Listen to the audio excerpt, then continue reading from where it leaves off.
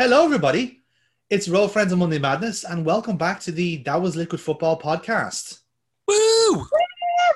We've been off for a couple of weeks, lads, because of the interlull, and boy, did we need that break because so many things happened in that time, guys. Am I right? Yeah. Wow. There's definitely a lull in which stuff happened.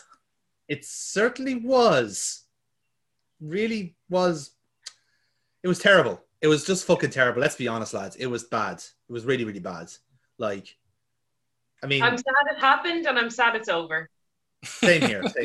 Like genuinely, the only thing that really has cheered me up is the fact that Prince Philip died. That was the only thing that took my mind off the interlull.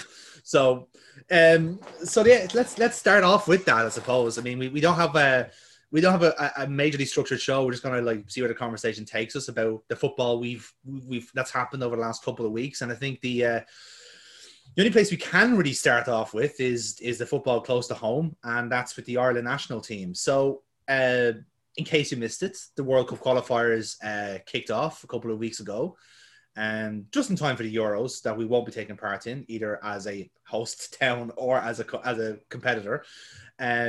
So it will be official, I think, because the criteria is that we need to have an audience, and I don't think they're in a position to have crowds in. Unless they do it. Your old office, you could have counted as an audience. That's true. Maybe that's the way to get around this. It's like, let's bring all the health workers into a stadium and let them cough on each other. They'll be fine. Yeah. But yeah, I don't know. I think we know I think it's 2 weeks. We have 2 weeks to decide basically whether to have people attending or not. And if we don't, then we lose the spot. Then it goes to Wembley. So once again, another thing the Brits have taken off us. Oh my God, we can't let this happen. I know, it's awful. Considering there's so much corruption went into getting that in the first place. It just seems like such a waste to let it go. But anyway. All those trees for those poor brown envelopes. Honestly, all that corruption gone to waste is almost as if it was for nothing. Anyway, so yeah, let's talk about the Ireland camp because there is a lot to talk about there. So we started off the campaign with a 3-2 loss against Serbia. Now, I'll be honest, lads, I'm just shocked that we scored 2 goals, let alone that we just lost. Two good goals. Yes, that was a scary part. Good goal. The first goal was really fucking good. We took the lead. That first goal was really fucking good. The way Robinson hung it up in the air perfectly, just over. It was one of those chipped balls where no matter how high the defender jumps, just goes over him, but it starts to dip the instant that goes past him, so it's just perfect for the guy he's marking. Dunk straight in. No, it was really, really good. I very much enjoyed that game. Yes, that was enjoyable because, and we might talk about it later, sometimes if you're playing good football and losing, you can kind of palate that a bit better than at the minute Arsenal are not playing well and we're losing, so it's not very palatable. But when you're playing well and you can just see that it was an unlucky goal, it was an unlucky decision, you can kind of take that a bit easier than maybe the next game we're going to talk about with Ireland, because there was some really good passages of play, and that it was a sucker punch at the end to go 3-2 down. But we played really well, and it was really, really encouraging, and everyone was like, "Oh, look at the football, Steve Kenny's." Steve Kenny. Yeah, the first time, yeah. Yeah, that didn't sound right when I said it. It was oh, he's doing great stuff with the lads. Look, he's actually getting us playing football, and then he forgot how to do that. Well, no, he didn't forget. The players forgot. Yes, so to further cement the fact that we are nowhere near good enough for the World Cup, we lose 1-0 at home to Luxembourg. And let's be fair, it wasn't that change. It was a change team from the Serbia game because obviously we kind of needed to in that sense. But as kind of you said it there, Bert, but the players just didn't know how to play football, and that was very much evident, and it's kind of a pity because I suppose one kind of observation of this of the change from Mick McCarthy to Stephen Kenny is that the players just don't seem to be capable of the style of football. I don't know what your guys' thoughts on it are, but it's a very big tactical change because you're talking from a very basic like but belt and braces like system to like actual football where you have to pass the ball and be honest with it, you know. Look at where these players that are playing for the Irish team are playing in terms of their clubs, and none of those clubs play passing slick football. Like, I can't think of a single club of any of those players that plays that type of passing and pass and move and triangles and creating space, and no one does that. So they're playing mostly belt and braces football for their clubs. Or if they are doing pass and move, it's at a much slower pace in the championship. Or was it Anderlecht? You know, like it's not necessarily like the big leagues. And they're just, he's inherited a crop of players that maybe at a juvenile level might have looked to have a huge ceiling, but now that they've kind of come up to the senior level, that ceiling has kind of hit them on the head. And they're not going to progress further than that. And it's disappointing, but it's also, I don't really particularly blame Kenny on this. It's more kind of, shockingly, I'm going to blame the FAI for this. But it is the lack of development. We have that really good under-21 squad from a few years ago. Most of those players have dropped off the radar in terms of, you've got Jack Byrne, he's gone off to Cyprus. You've got like, I can't even name, so like they're playing either their second or third choice strikers in the Premier League for low teams in division, or they're playing for championship or lower teams. And it's just, you can't do much with that when you're up against players and teams that have, you know, the might and strength of Luxembourg. Absolutely, yeah. I mean, we've been saying this before, like, you know, Luxembourg are just too powerful, and they've got all the politics, and we just can't compete with that. And like Definitely, Luxembourg and South Luxembourg, because they're just too strong a nation. I agree. But yeah, like it's kind of, I kind of mirror your thought there in a sense, because you mentioned like the likes of those kind of players that Stephen Kenny would have worked with personally as under 21 coach, and you're thinking of the likes of like Connolly, Ida, Malumbi, and perhaps Cullen as well to a smaller extent. But it's always the same case. Like I don't think Stephen Kenny's really at fault for this. And again, perhaps we can kind of talk about that more a bit. But like I think he's inherited a very bad draw. And the trouble is that he's trying to do something that's very highbrow in terms of Irish football. It's been since like the 80s that we've tried to actually play that really pure football. But the difference with the 80s was we had the players to do it. Like when you have a midfielders like Ronnie Whelan, Johnny Giles and Robbie Brady, like in different generations, obviously, those actual maestros on the ball, that's very easy to do, because like like Robbie Brady was an artist. Robbie Brady, do you hear me? Liam Brady was an artist on the ball. Like he was an actual like there's like fucking Perlo, Xabi Alonso. They don't hold a fucking candle to Brady when it comes to possession. Like he was brilliant at it, you know. So it's very easy to build a team around something like that.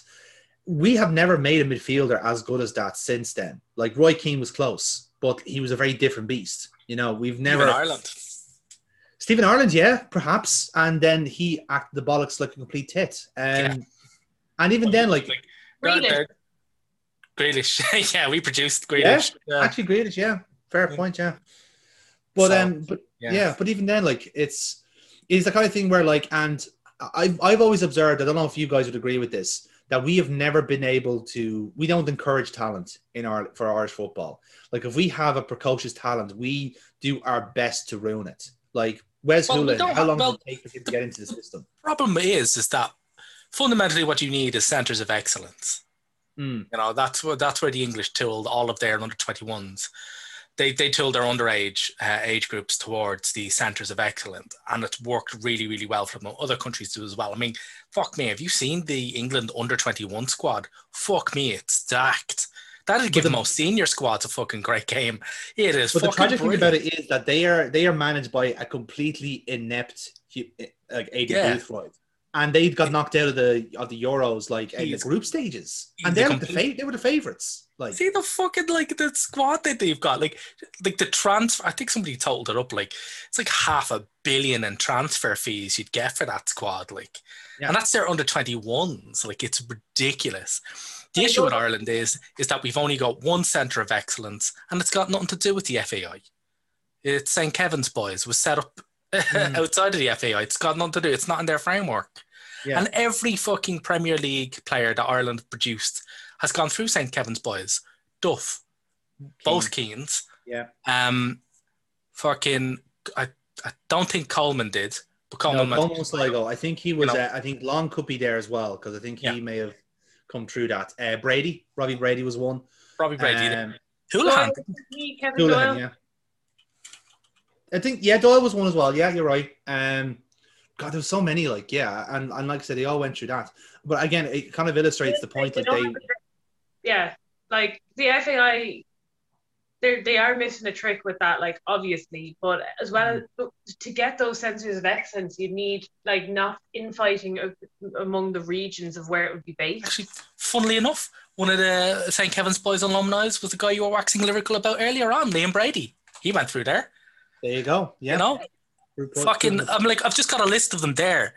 Jimi Hendrix is there. Ian Hart, he was actually really good. Ian Hart, Ian Hart. Yeah, Ian Hart. A soft spot for Ian Hart. Duffer, Stephen Carr, he went through there, former Birmingham player, yeah. You know, loads of them. I mean, Josh Barrett as well, the Bristol Rovers guy, he came through there. They all came through there. And it's just like after they come out of St. Kevin's Boys, there's no development path for them. Yeah. Well, actually, funnily enough, there is now because St. Kevin's Boys signed an agreement with Bowes. So yeah, like it's fucking. But that's just it. Like the one centre of excellence we have that trains our best players has nothing to do with the football association that those players eventually will wind up playing for.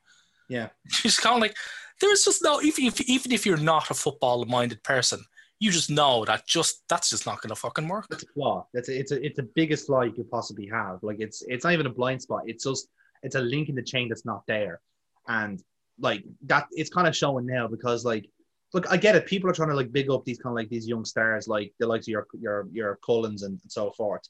But let's face it, like we have gone from like having a team of Premier League talents, the likes of your Duffs, your Finnans, your Keanes, to championship level players, and they are championship level players. Let's be delicate about this. James Collins should not be an international player. Neither should Scott Hogan or James McLean now at this point. McLean has been a great servant for Ireland, but he's just not the standard anymore. If there was a better left winger out there, he would not be in this team, you know? And yeah. To be fair, like again, if there was no rules, McCabe would win their hand over fist. But the thing is that there's no one there to take these places. Like, how long have we waited to replace Robbie Keane? I don't think we ever have, really. No, we absolutely, like, as much as I do love Schlong, like, he's not prolific enough to head the team. Like, he does, like, no one can fault his work rate, no one can fault his, hold up play. But he needs, like, where he shines as a striker is kind of with another striker, but we don't play with a second striker. If we do play like any other forward attacking player, there just isn't enough cohesion there. But I can't see where these players are coming from.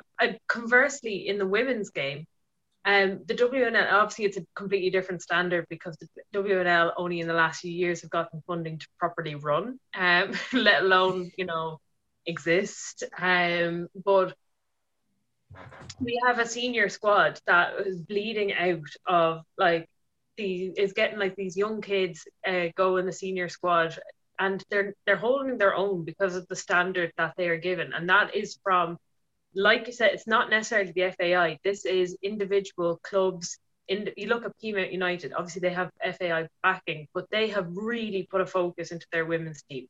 They really bring them up. They have equal status for the pitches. Well, they're pretty much the number one team in Peamount. Like, there's, it's just there, and there's like their standard of pitches is like brilliant. But like, you've got this young talent. You can see, okay, right, well, once Anya O'Gorman retires, you've got people like Kiva Keenan coming through. You've got a couple of the girls from, like, last night the other day in the, last night? I can't I can't figure things out. there was like 5 players from the WNL in that international squad in a friendly. I do not understand it's a friendly, but it's getting these players who are able to hold their own against the likes of Catherine Bay and Pernille Harder, and they were able actually to do it. And it just shows that the littlest bit of encouragement and investment into can make such a difference. But these kids and boys, I'm going to focus on the boys in this case, are just being churned out to try and be the next Jack Byrne. They shouldn't be looking to be the next Jack Byrne. No offense to Jack Byrne, but they should be looking to be the next Roy Keane, as much as I hate him. They should be looking to be the next Robbie Keane, as much as I love him, despite him being a spud. But like, but they're not being, I suppose it's like they're not being given the resources to achieve any better than League of Ireland status. They're not going to be given the resources because they're spread so finely, the resources among all the different clubs, unevenly as well, that like no player has the chance. And you got, I know personally of a player from the Republic of Ireland who was given the chance to play for a championship team, and the deal was scuppered based on the FAI refusing the amount paid to his boyhood club. They wanted at least 20 grand more for the boyhood club for him to get the transfer to championship team. And it was ridiculous, man, because why would they were buying a kid who is very much unproven but has obviously a good ceiling of ability, and the FAI scuppered that deal. So how is he expected to progress when the FAI themselves are scuppering deals to go to actual centres of excellence and actual competitive football? Because the club you were talking about, because we've had this conversation about this one, and like the club he's going to weren't minnows, like they weren't like a small club. This is a former Premier League club with fantastic training facilities and quite a very good youth system, because 2 of their players are getting signed by Munich this summer.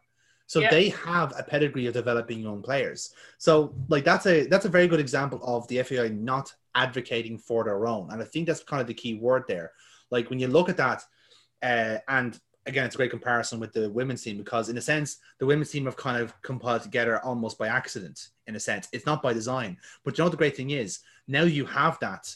You can, that progression is there. It's actually happening organically, which is wonderful. With the men's team, the gap between domestic and international is too big. Whereas in the women's game, there's enough of a crossover there where you can bring girls in from the WNL, get their feet wet in international football, and if they take to it, then have them on reserve or have them on call for the next internationals. If you have friendlies on, or say whatever our group gets and we're getting up against a weak team, bring them on. Give them half an hour, get them starting, whatever. And just my last point on that, in the women's game, playing for your club, playing for the country in Ireland is almost like a shop window for clubs. Absolutely, It's the opposite for the men's game, whereas they're trying to play their best football at club level to be able to get the chance to play for the international. Whereas because there's such a focus on trying to get women promoted through the league, to try and say like, oh, if you're playing the WNL, you have a chance of playing for Ireland. So let's bring it forward. That brings on the competitiveness, and that brings on the drive. And like Katie McCabe was playing for Ireland, and she got spotted playing. I know it was for the Shells that she was playing for as a 16-year-old. Shells, I think, and they were like, a couple of clubs looking at her. They're like, look, she's a bit too young now. Like, we might look at her in a few years. But then they saw her at like playing international football, and they're like, actually, she's pretty good. Okay, let's wait until like she's finished school or whatever and put in an offer like that. And it's just accidentally the women's thing is run better, but with obviously the shoestring budget, and kind of accidentally. It's not actually by design that they're doing well. But it's kind of the same principle as St. Kevin's Boys. The actual intention is to develop those players, is to make them. And again, the perfect example, a very recent example, is Amber Barrett, who was playing domestically for a long time, and Clone just said, we'll have her, and signed her straight away based off how she was playing in the league, but also crucially for Ireland, because was it Colin Bell that gave her first break, and like was a big, like kind of like big patron of hers in a sense. and because he kind of like he has a lot of sway in women's football for his experience for his time there. Like his word went a long way. He also knows what he's doing. It was him who made McCabe captain. Yes, definitely. And like, and I get that kind of proves it as well. When you have the right people in charge, and and again, Colin Bell will probably get a lot of credit for the infrastructure he put in. You'd probably say, because again, you can imagine there was fuck all there to work with. Yeah, that was his legacy. Even though he wasn't manager for too long, he made it his kind of remit that if you're going to have me as a manager, we're going to have to set up some sort of, line system, of production here. And yeah, he like it so far as the last few years, Vera Pauw has had the pickings of players. He's had the headache of trying to go find players who are able to play for Ireland, and now she's got the headache of trying to pick the ones who are the best to play for Ireland. And crucially, who can best suit her system of play, because she plays a very Dutch style. So, and that works for our girls as well, because they're actually quite good footballers in their own right. Whereas in the men's side, they're too functional. They don't have that kind of imagination that like the women's team seem to have when they're playing like properly attacking football. So in a way, like I suppose it's a kind of a good point. Like if we're kind of bringing this back to the men's side, like about the whole kind of quandary with Stephen Kenny, like how would you assess his job as gone? Because obviously on the footballing side, there's positives and negatives. Like you can tell he's trying to do something really like complex there, but doesn't seem to have the tools to do it.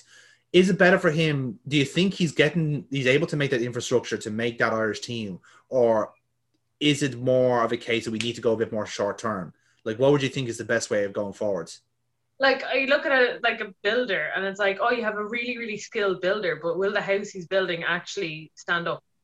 Or are you going to wait until the right equipment comes in, and that could be 5 or 6 years down the line before you can actually live in your house? Yeah, exactly. I mean, the podcast I listened to, like they said, actually, this is funny because this has kind of been a constant argument for the Ireland national team, as to how do you structure it? Like, do we keep playing agricultural football because it's what works for us? Or, do we try and, play like other teams and actually try and play a normal style of football or a modern style of football? And you just replay the clip from Jack Charlton. And Jack Charlton's just like, no, man, like, don't try and play like they do, because they've had years to build it up. And if we try and play like they do, it's going to be 6 years before we're at the level where we need to be to start competing that we are now. What you do is you get it up, get the ball in the air, you work hard, you win every second ball, you put them under pressure. That's where that, like, it's that whole interview is where that put him under pressure quote comes from, and people use that as a kind of, it's a meme now virtually. But if you actually listen to that entire interview, it's really fucking good. And even though he said it back in the early, Jesus Christ, he said like nearly over 20 years ago. Yeah. It's still actually relevant now. And it's kind of going, right, yeah, well, we can't play like other teams because we don't have those players. So, So you advocate for Stephen Kenny perhaps to kind of like to ease up on whatever like intricate stuff he wants to do. No, some of what he's doing works. For instance, going 3 at the back, fuck yes, do that. Go in with the youngsters, Yeah, I agree with that, yeah. So that's just it. Like, he's done a lot of things well, but the problem is like don't be afraid to kind of go, right, well, like front load your team with a load of speedy youngsters, and then just have your defenders and midfielders just fucking kick it, like. Also, I'm not an advocate of playing players who don't play for their clubs. We suffered for that against fucking Serbia. Jesus Christ, like 2 of those goals, like, were awful and were pure goalkeeper mistakes. Yes. And I was very confused. I was like, why is he not going Bazunu? I'm like, all right, Bazunu, like, he plays at a lower level, but he plays. Like, Travers doesn't. Yeah. And there's a reason for that, you can tell. Well, it's like, yeah, we fucking, I was like, well, the thing is that Travers isn't a bad goalkeeper, but that was the game that a goalkeeper who doesn't play, like, that's how a goalkeeper who doesn't get fielded plays. Simple as. they make those stupid mistakes. You know, they don't, like when short little balls around the corner, they don't come out and smother them because they're just not sharp enough to get onto them. You know, they spend ridiculous amounts of time off their line because they feel, oh, I have to be further ahead to get to these balls. It was like, because he doesn't trust himself, you know. And yeah, so I think, well, he's partially at fault for the first goal, definitely at fault for the second one. You know, so that's just it. Like, Bazunu didn't make any of those types of mistakes because he's playing 30 games a season. Yeah. So that's the thing. Like, he's doing stuff right and he's doing stuff wrong, like every manager. So I mean, just like, you have to play to your strengths, you know, not to your opponent's weaknesses. And I think we've got a lot of speedy youngsters who just want the ball. I was like, well, just tell them. It's like, hang on that defender's shoulder. We'll just hit the ball over and you run. Yeah. And all right, then you might have to make 10, 15, 20 of those runs. Take a look at Long. Like, Long will make 30 fucking sprints a game. Easily. Is there an argument to perhaps throw into the League of Ireland sprint players as into the squad in the same way that we have this kind of system with the WNL and the Irish the Irish women's team? Granted, I know like there is a bit of a gulf in there, but even in the case like if we have a 25-man squad and you kind of know yourself what your starting 11 is it not worthwhile throwing in some of those players as an X factor? And if they do impress in training, if they've got a target, if they've got something to earn for, let's just say, I'm just throwing names out here, for example, but say you bring in someone like Graham Burke, who plays fantastically for Shamrock Rovers, who has been a championship level player for a long time. You bring him in, he's comfortable where he's playing in Ireland. Like, he's happy in the League of Ireland. And I think a lot of it has to do with that too. Like, I don't want to have players playing for Ireland who are not happy in the camp. I want players who want to earn their cap the right way. In the same way, and again, if I'm not mistaken, like Burke already has a cap for Ireland and he scored against America. So like he has form in wanting to play for the jersey. So I know from my point of view, I know like the level is a concern, but if you're looking for people for the squad depth, I'd look League of Ireland more than I would say the SPL or League One. I would look there because I want to go for players who are doing well domestically and are perhaps be rewarded with that. That is a really good shout because I thought you could put them in the shop window. They get brought on by a championship team. They get, you know, if we're taking Graham Burke, you might like get another spell at a championship team. Does a bit well. That team gets promoted to the Premier League. He's now a Premier League player. Now I know that's lots and lots of conjecture there, but like that is a pathway for someone getting out of the Irish League and promoting themselves and getting better and getting the experience of playing against top teams. It was very deflating. I don't think I've ever been as sickened watching an Irish match. And there's Ireland versus Spain 2002, was it? Like that was a gut wrencher. That is one of the worst memories of football I've ever have. Fuck you guys coming together. But that was just like, I did not want to watch it. It was horrible to watch. It was painful to watch.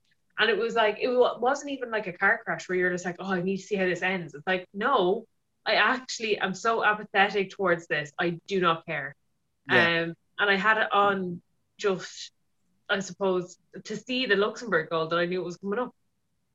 Yeah, there was just there was a real inevitability of them scoring, and that's down to us because we just did not do enough. Like there was like barely any chances on goal, and the worst thing about it is like and this kind of ties to my cod later on, so I'll come back to this point. But it was just a case of there was just a distinct air of resignation about the result. It was a case of like, oh, of course this is going to happen. Luxembourg are a serious outfit. It's like it's Luxembourg. They have the catchment of the County Louth. Like you're being beaten by Louth. Like that. No, that should never happen in any context, regardless of if they have a structure or not.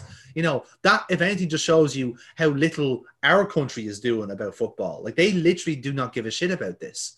You know, if that's the case. And yeah, like I couldn't. I in a way, like I wasn't surprised. I wasn't disappointed. If anything, I was just annoyed that it happened. And I was kind of like my fears are proven right that this team really are not World Cup standards. They're not World Cup quality. And I don't think they will be for the next 4 to 6 years. Like I don't see us qualifying for Qatar, and I would say we'd be an outside chance for even the World Cup after that, because I don't see where the players are going to be coming through, personally. But that might be a fantastic opportunity for the women's team, who are very much capable of qualifying. Like, they missed out by like a hair's breadth. Like, for the last campaign, they, hopefully that will get the FAI kind of like, oh, let's pump a load of resources into the only team that we actually have a chance of getting silverware. Maybe not even silverware, but like getting to a final, getting to a quarterfinal. And I genuinely think we have the ability to get there. I do too. I completely agree with that. I see so many similarities between the squad of girls we have now to the 2002 team.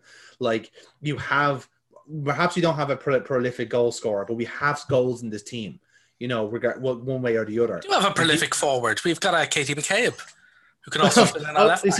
You see, Katie McCabe for me is like the Duff analog in this team. Like, just someone who just bolts forward. I think she actually loves that. She's an ex-Chelsea fan. Well then. Yeah, so I think she loves that comparison. Yeah. But even then, like, we have so many like talented players in that team, like Denise O'Sullivan. And we have a great midfield, full stop. And even then, like, even from a Liverpool standpoint, we've got like Niamh Fahey, who has been actually not too bad as a centre, like as a kind of like a CDM / centre back. She kind of plays like as a CDM in like a back four, but as a centre back in back three, and she's quite good there because she's able to kind of bring the ball out from defence, when the likes of, say, Quinn and whoever else she's pairing up with doesn't have to go out. Yeah, exactly. And that means that the likes of O'Gorman and McCabe don't have to kind of keep pulling back to get the ball, and like Jarrett can move somewhere else, and or Payne, doesn't have to come back down to get the ball. So it works really well. Because we had the friendly against Denmark yesterday, and we lost 1-0. Like a sloppy goal to start off, but we did grow into the game after a while, like, in fairness. We were totally on top in the second half. Like, absolutely, we created the chances. Their keeper was on fire. The post kept us out twice. Like, it was, it was just unlucky that we weren't able to. I don't think we necessarily deserve to win, but maybe definitely get an equaliser. But just my final point there, just to kind of consolidate my point of the WNL being a window shop, or a shop window. Sorry, Jamie Finn, who plays for Shelburne, who is actually one of the players I earmarked at one of the live matches. I said, Jonathan, she's one to watch. And she was tasked with marking Pernille Harder. Did Pernille Harder score yesterday? She did not. No, she did not. Did she get an assist yesterday? No, but Jamie Finn, I think, ran every blade of grass in Tallaght Stadium. She was everywhere. And like, even though she was tasked as being like a CDM sort of player, she was breaking forward. She was linking up with Denise O'Sullivan, something fierce. Like, it was just, she got player of the match, and I called it. I was like, she was just brilliant. So, and like that, I think she'll probably play out the season with Shells, but I'm sure she's going to have a professional contract now offered, like, being thrown at her from different clubs now in the FAWSL. Yeah, like she kind of plays she can play a couple of positions, because she was wing back last night, wasn't she? If I recall, but she was CDM, but she would normally play CM or wing for the club. As I wasn't too sure, because I just had a team sheet. I thought she was on the wing, but even then, like, but having a player like that is great, because like you can just put them in different positions based on formation. I'm surprised with her versatility. She hasn't been signed up for Arsenal. Lord knows we love our players being able to play more than one fucking.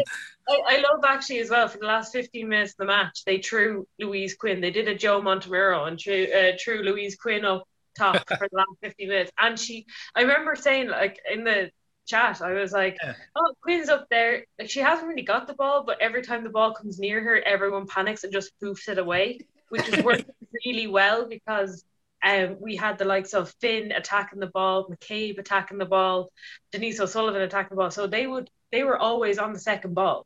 All of that. And then we had Ella Malloy come on from she Wexford Youths, or she P-Mount? Wexford, I think, yeah. Wexford Youths, yeah. Yeah, she came on, and like, she's a little flyer. Again, picking up the second ball, but Louise Quinn barely touched it. It was the defenders clearing it, but panicking clearing it and clearing straight to us. And it was a great tactic. But it's one low-key, it's one thing I do love about women's football is that when there's like a really tall like person on the field, everyone shits themselves. Like it's that kind of like effect, like with like Wendy Reynard, who's like 6'4" and like is built like stupidly well. So in the case of like, right, we're not getting past her. Let's focus on the other center back, right? She just stays there, right? No one goes near her. Okay, we focus on the other one. It's great, like, go for it, yeah. No, just the women's international break is on at the minute, so we've just finished the men's one, and the women's one is much more interesting and competitive, and just all around better football. So, anyone listening to this who hasn't given women's football a try, go for it because it's actually much more entertaining. Yeah, I think also the women's national jersey is actually a lot nicer than the men's one. They're opposite. So the men's away one has that kind of design on it. All right. The home one has it, which is, I absolutely adore it. I think it's class.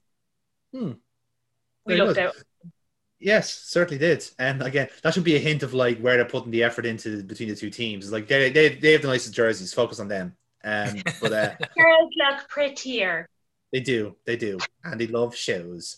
Anyway, so after the interval, then we went back to the humdrum of the Premier League. Now we only had one match day, so we're not going to go into terribly in depth into it, but we are more or less into the home stretch of the Premier League. So everyone, bar a couple of stragglers, have played about 30 games, and at the minute, obviously Sheffield are going to be going down. West Brom likely to join them, even though they had a lovely result against Chelsea, which was top on the banter scales, has to be said. Mm-hmm. Chelsea were taken apart by West Brom, fielded by CR7. Of course, I mean the Irish is for that. Of course, I mean Callum Robinson 7, the actual CR7, not the other fake one, who's a cod. So cod, Bill. For whom the term was coined. Yes. We should know. So yeah, I don't think Robinson's ever played a better game in his life. No word of a lie. He's had 5 Premier goals in the Premier League, and all 5 of them are against Chelsea. He just look at the Chelsea one and go, yeah. He must be an Arsenal fan or something, but fucking hell, like he plays with pure contempt against them. Not that I'm complaining, of course, because I played well to our but yeah, in terms of that, then we still have like a fascinating scrap between Fulham and Newcastle. Like Fulham trying their best to not like survive in a weird way. They're playing lovely football but not scoring any goals or winning any games, and Newcastle are kind of the opposite. They're trying their best to get relegated and still ended up like drawing games. It's gas. But the way to think about this league is like, again, we kind of had this weird thing where like there's so many teams in that kind of mid-table that now like wants to get a dip in form, they start getting pulled into this scrap. So like Brighton are only 3 away from Newcastle, Burnley 1 away, and then Wolves are like 6 points away from a relegation battle, which is mad to say considering how good that team is. But it's just been the nature of the league this year. I don't think they're in major danger. I think it's just the way it is, the way it's been. Southampton got a great win against Burnley, a great comeback victory. Palace are still there, Leeds are still there. Top 10, Arsenal are sneaking in by goal difference, and Aston Villa are there in 9th. And this is where things get interesting then in terms of the competition for Europe. We were having a chat about this beforehand, Neil, where it's almost like a competition of who doesn't get 7th. Like. Oh, I was saying there that I'd read that apparently Mourinho's no break clause in his contract actually doesn't kick in if they don't qualify for Europe. Oh shit!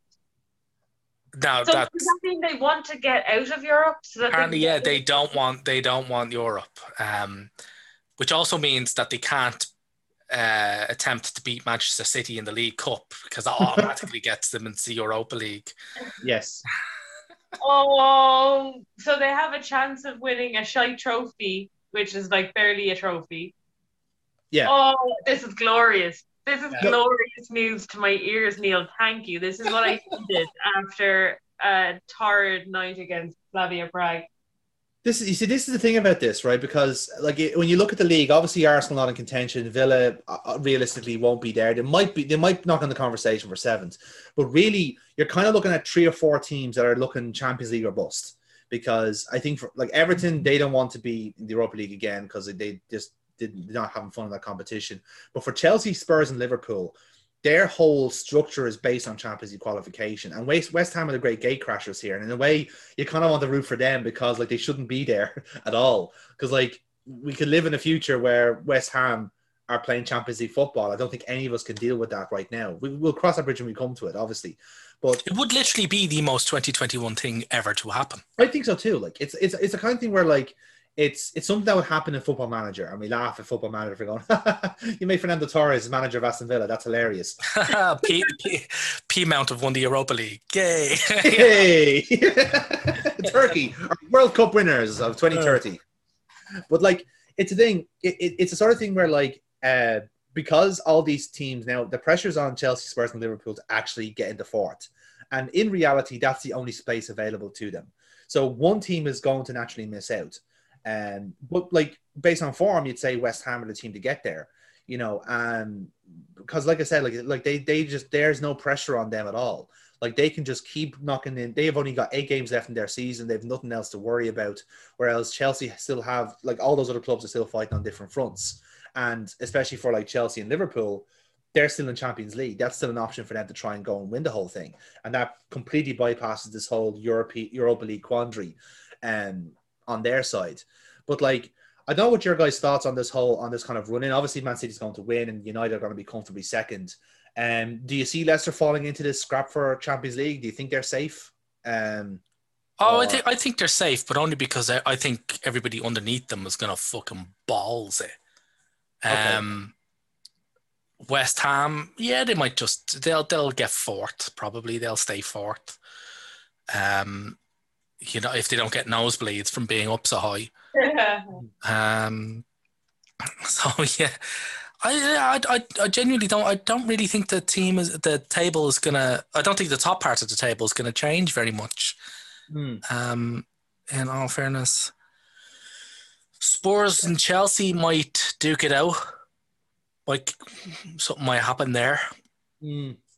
But no, I think to read Chelsea for me because like they seem like a team that's probably designed more for a knockout phase than they would be for a league.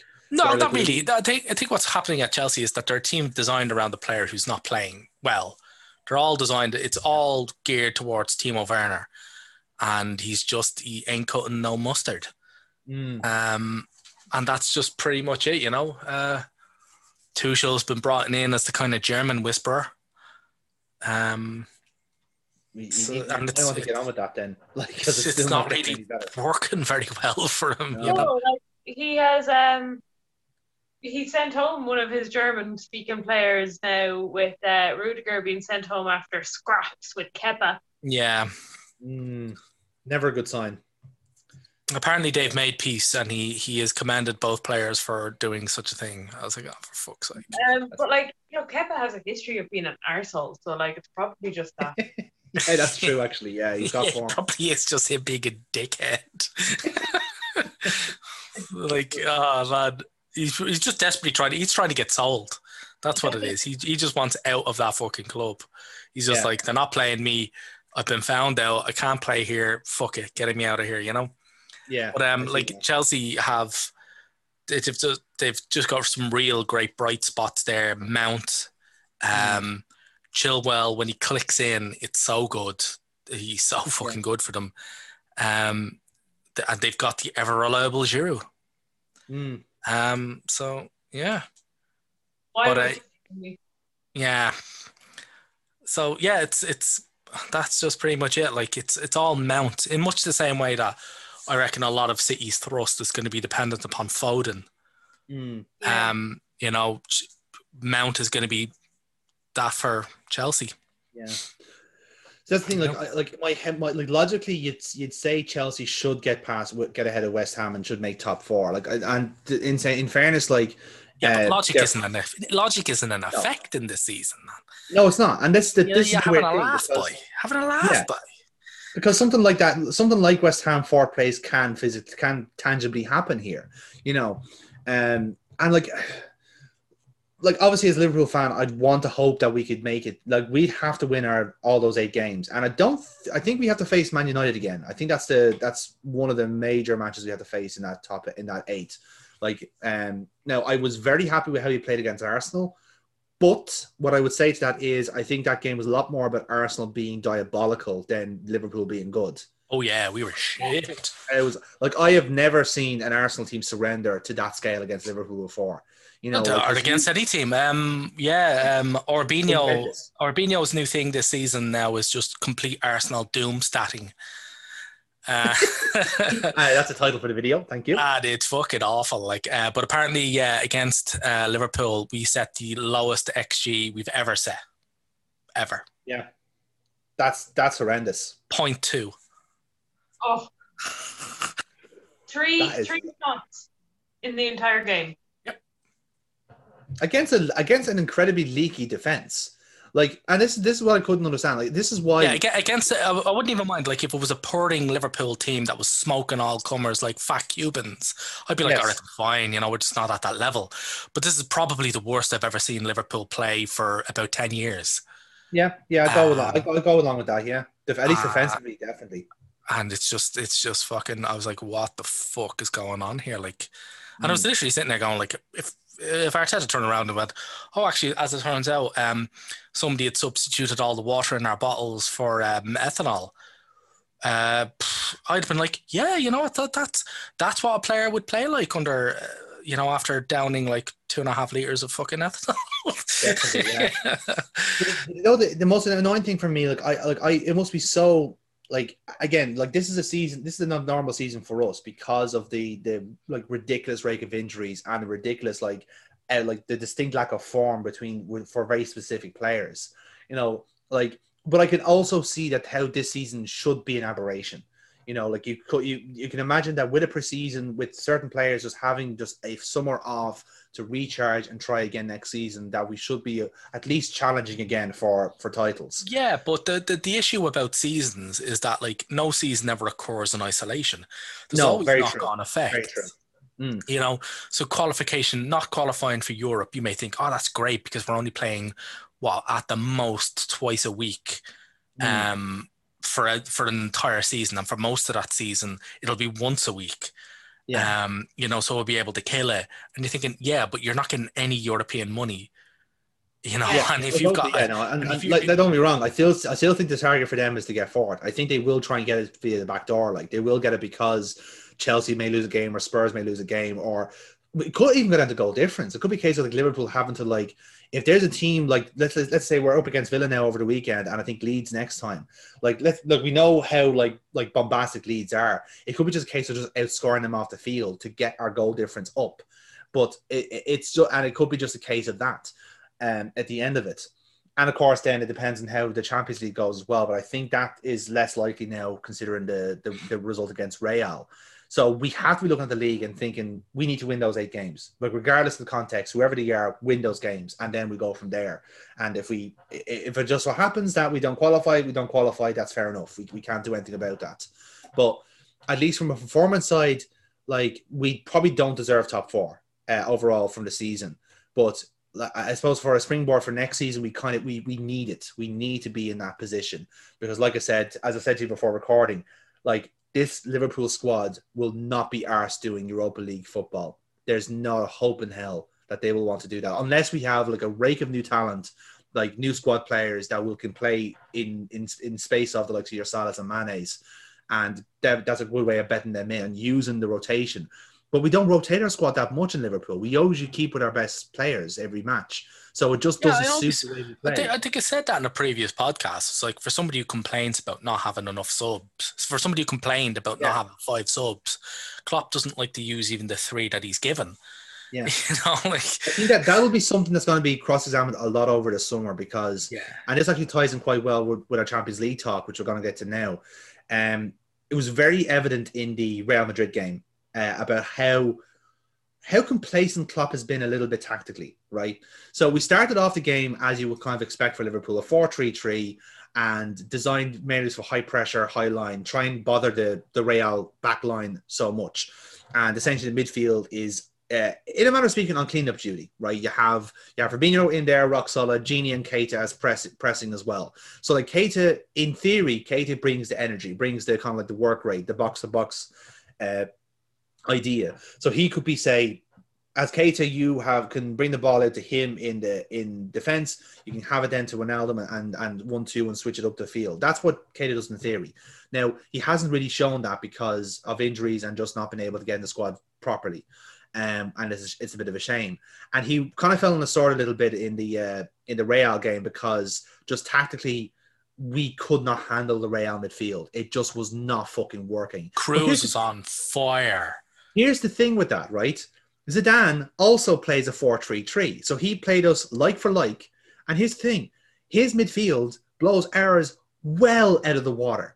Like, you are not, in any context, you are not going to compete with a midfield of Casemiro, Cruz, and Modric. That is just not possible. The way that they're playing now. They are playing some sumptuous fucking football.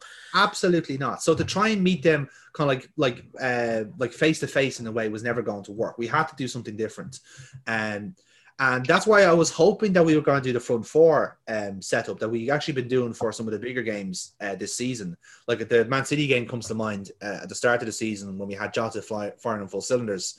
And literally all we had done, there was actually no formation up the top of the field. It was a case of whoever's in front and everyone's in proximity to each other and you'd lump the ball over to them. And that really terrified Man City because they go like, well, where do we mark? Where everyone's running at the same time. I don't know how to deal with it.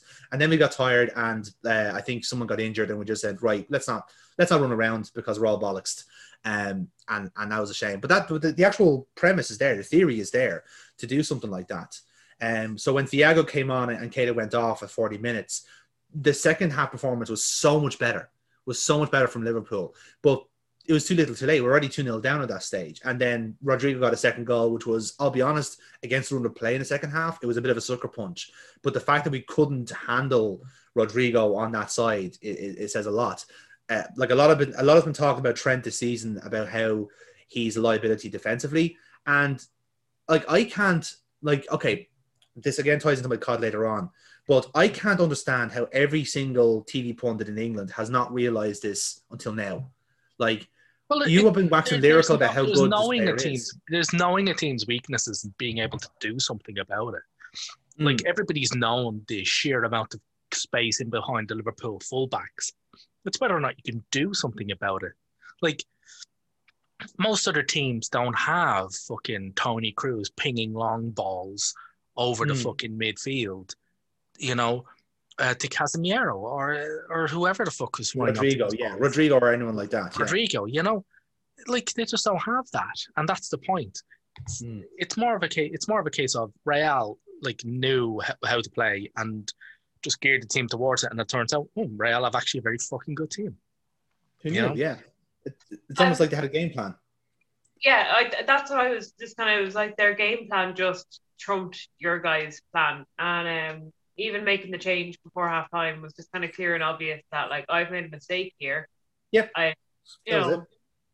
And what I will say from the neutral point of view, it was a very entertaining game because Liverpool did have some chances, but absolutely Lacazetted them, which is my new term for fucking fucked it, burned it, wasted it. But like, yeah, like I'm thinking of Mane's breakthrough, like where he absolutely fucking forgot how to feet. It was just, but then like Arsensio's goal was just fucking, loved it. And Sinius Jr., he's a player that like you kind of hear things about and you're like, yeah, all right, grand. But then when you see how he played and how the goals that he got, like they weren't like world class goals or anything. But his movement I found really good. Yeah, he's your stereotypical Galactico in the case where like him and the likes of like him and Coleman kind of come to mind here, where like they have lived their entire lives at big clubs, so they've been made in the mold of wherever they've been. With Coleman, it's been between PSG and Bayern, and with Vinicius and Rodrigo and a few others in that team, they only know the Real Madrid setup, and that's great because like they're so young. Like that team will be built between those two Brazilian stars who will play internationally as well. Look at like the comparison there between Emile Smith-Rowe and Saka, and I genuinely think they're on that level. Yeah, absolutely. I think Saka's got a really high ceiling. The talent, it's going to be unbelievable. yeah, it's just gonna be it's gonna be brilliant. But funnily enough, when I watch that game, I always laugh because every time I watch Real Madrid, I always think that back to Dani Ceballos going, "Oh no, I want to go back to play for Real Madrid," and I look at that Real team and I look at the Dani Ceballos that plays for us, and I go, "You're not going to be a Real Madrid player, Faye. You're fucking not. I've got more team. A Real Castillo player." Yeah, you can play for Castillo, yeah. But I was thinking, I was like, yeah, I've got more of a chance of getting that Real Madrid team than you do, pal. Fuck right off. And you know the magical thing is, it's actually quite refreshing to see Real like being a bit of a force again in the Champions League, because they've had some really acrimonious exits the last few years. So in a way, it feels quite normal to have like Real Madrid taking the Champions League seriously. It's a very Zidane thing to do, to be fair, because he loves the Champions League, and as hence he won it 3 times, but even then, like it does make sense that we lost 3-1 to Real Madrid, because I think it could have been a lot worse.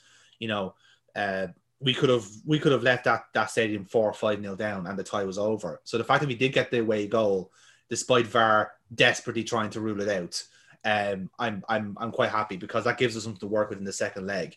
As I was saying earlier on, I don't think we'll go through, because I can't see us keeping the clean sheet. But then again, I said the same thing against Barcelona, and look what happened there. So we might get a result. I don't know. Yeah, but that's against the sham that is Barcelona. I mean, like Real have somewhat got their shit together. Different ballpark.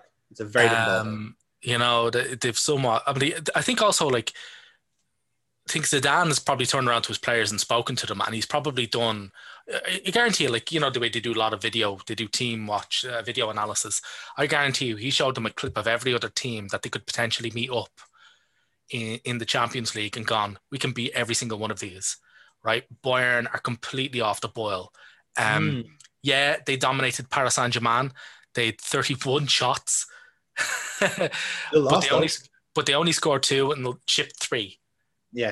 You know, so like he goes like, literally, I think Paris Saint-Germain is the only other team that could beat Real Madrid to this.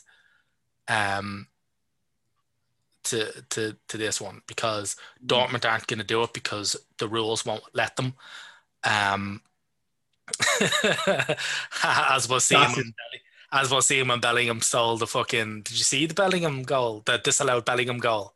Ridiculous. It'll make you want to vomit blood. Like, what I did get was people retweeting Bellingham's retweet of. I'm so fucking disappointed, man. Yeah. It was disgusting. Basically, Ederson gets caught in the ball, which is actually unusual in and of itself, because he's actually probably one of the best ball-playing goalkeepers. I think he's the best. I was about to say, not just in the Premier League. I actually think he's probably the best goalkeeper with the ball at his feet in the world. Yeah. But somehow Bellingham manages to catch him, which is probably actually more of a testament to Bellingham's incredible fucking talent, and just dispossesses him. And it's a simple dispossess. Gets the ball around him and slots it in. And he's judged to have fouled him. I was going, what? I was like, first off, Ederson is like twice the size of Bellingham. And it's hilarious when the two of them go up against one another. The size difference is ridiculous. Like, Ederson is a big man. Like, he's fucking huge.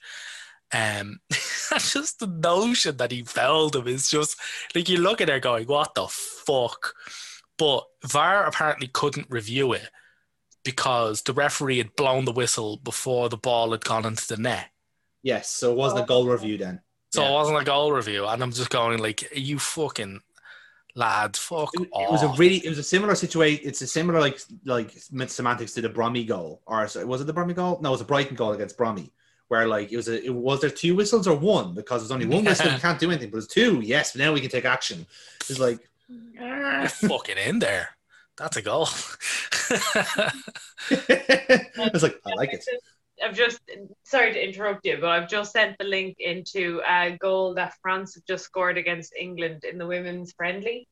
And as I've captioned, nothing friendly about that fucking goal. I tell you what, that ball felt every fucking bit of that. The opposite of Lacazetting.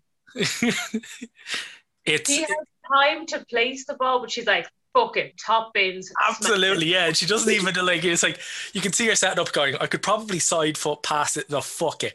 She absolutely cunts the ball with the outside of her foot and rifles it, and it goes in off the top upright. Which makes it better.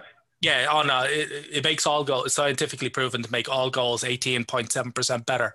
Yeah. When it I goes love how your percentage changes for every single time you repeat It's a that. peer review. Right. It's a peer review. It changes every year because it's You guys empirical just remember data the going numbers that into go it. with Scientists. Fucking Actual hell. scientists at play here. Oh man. But Anyway, but the rest, the other quarterfinals, as Neil alluded to there, the very tasty deal that was PSG Bayern, and put in a bit of cow amongst the pigeons, to be fair, because I don't think we gave PSG that much hope going into this match. I didn't. But then again, like PSG just leaned, they play to their strengths, and their strength is called Mbappe.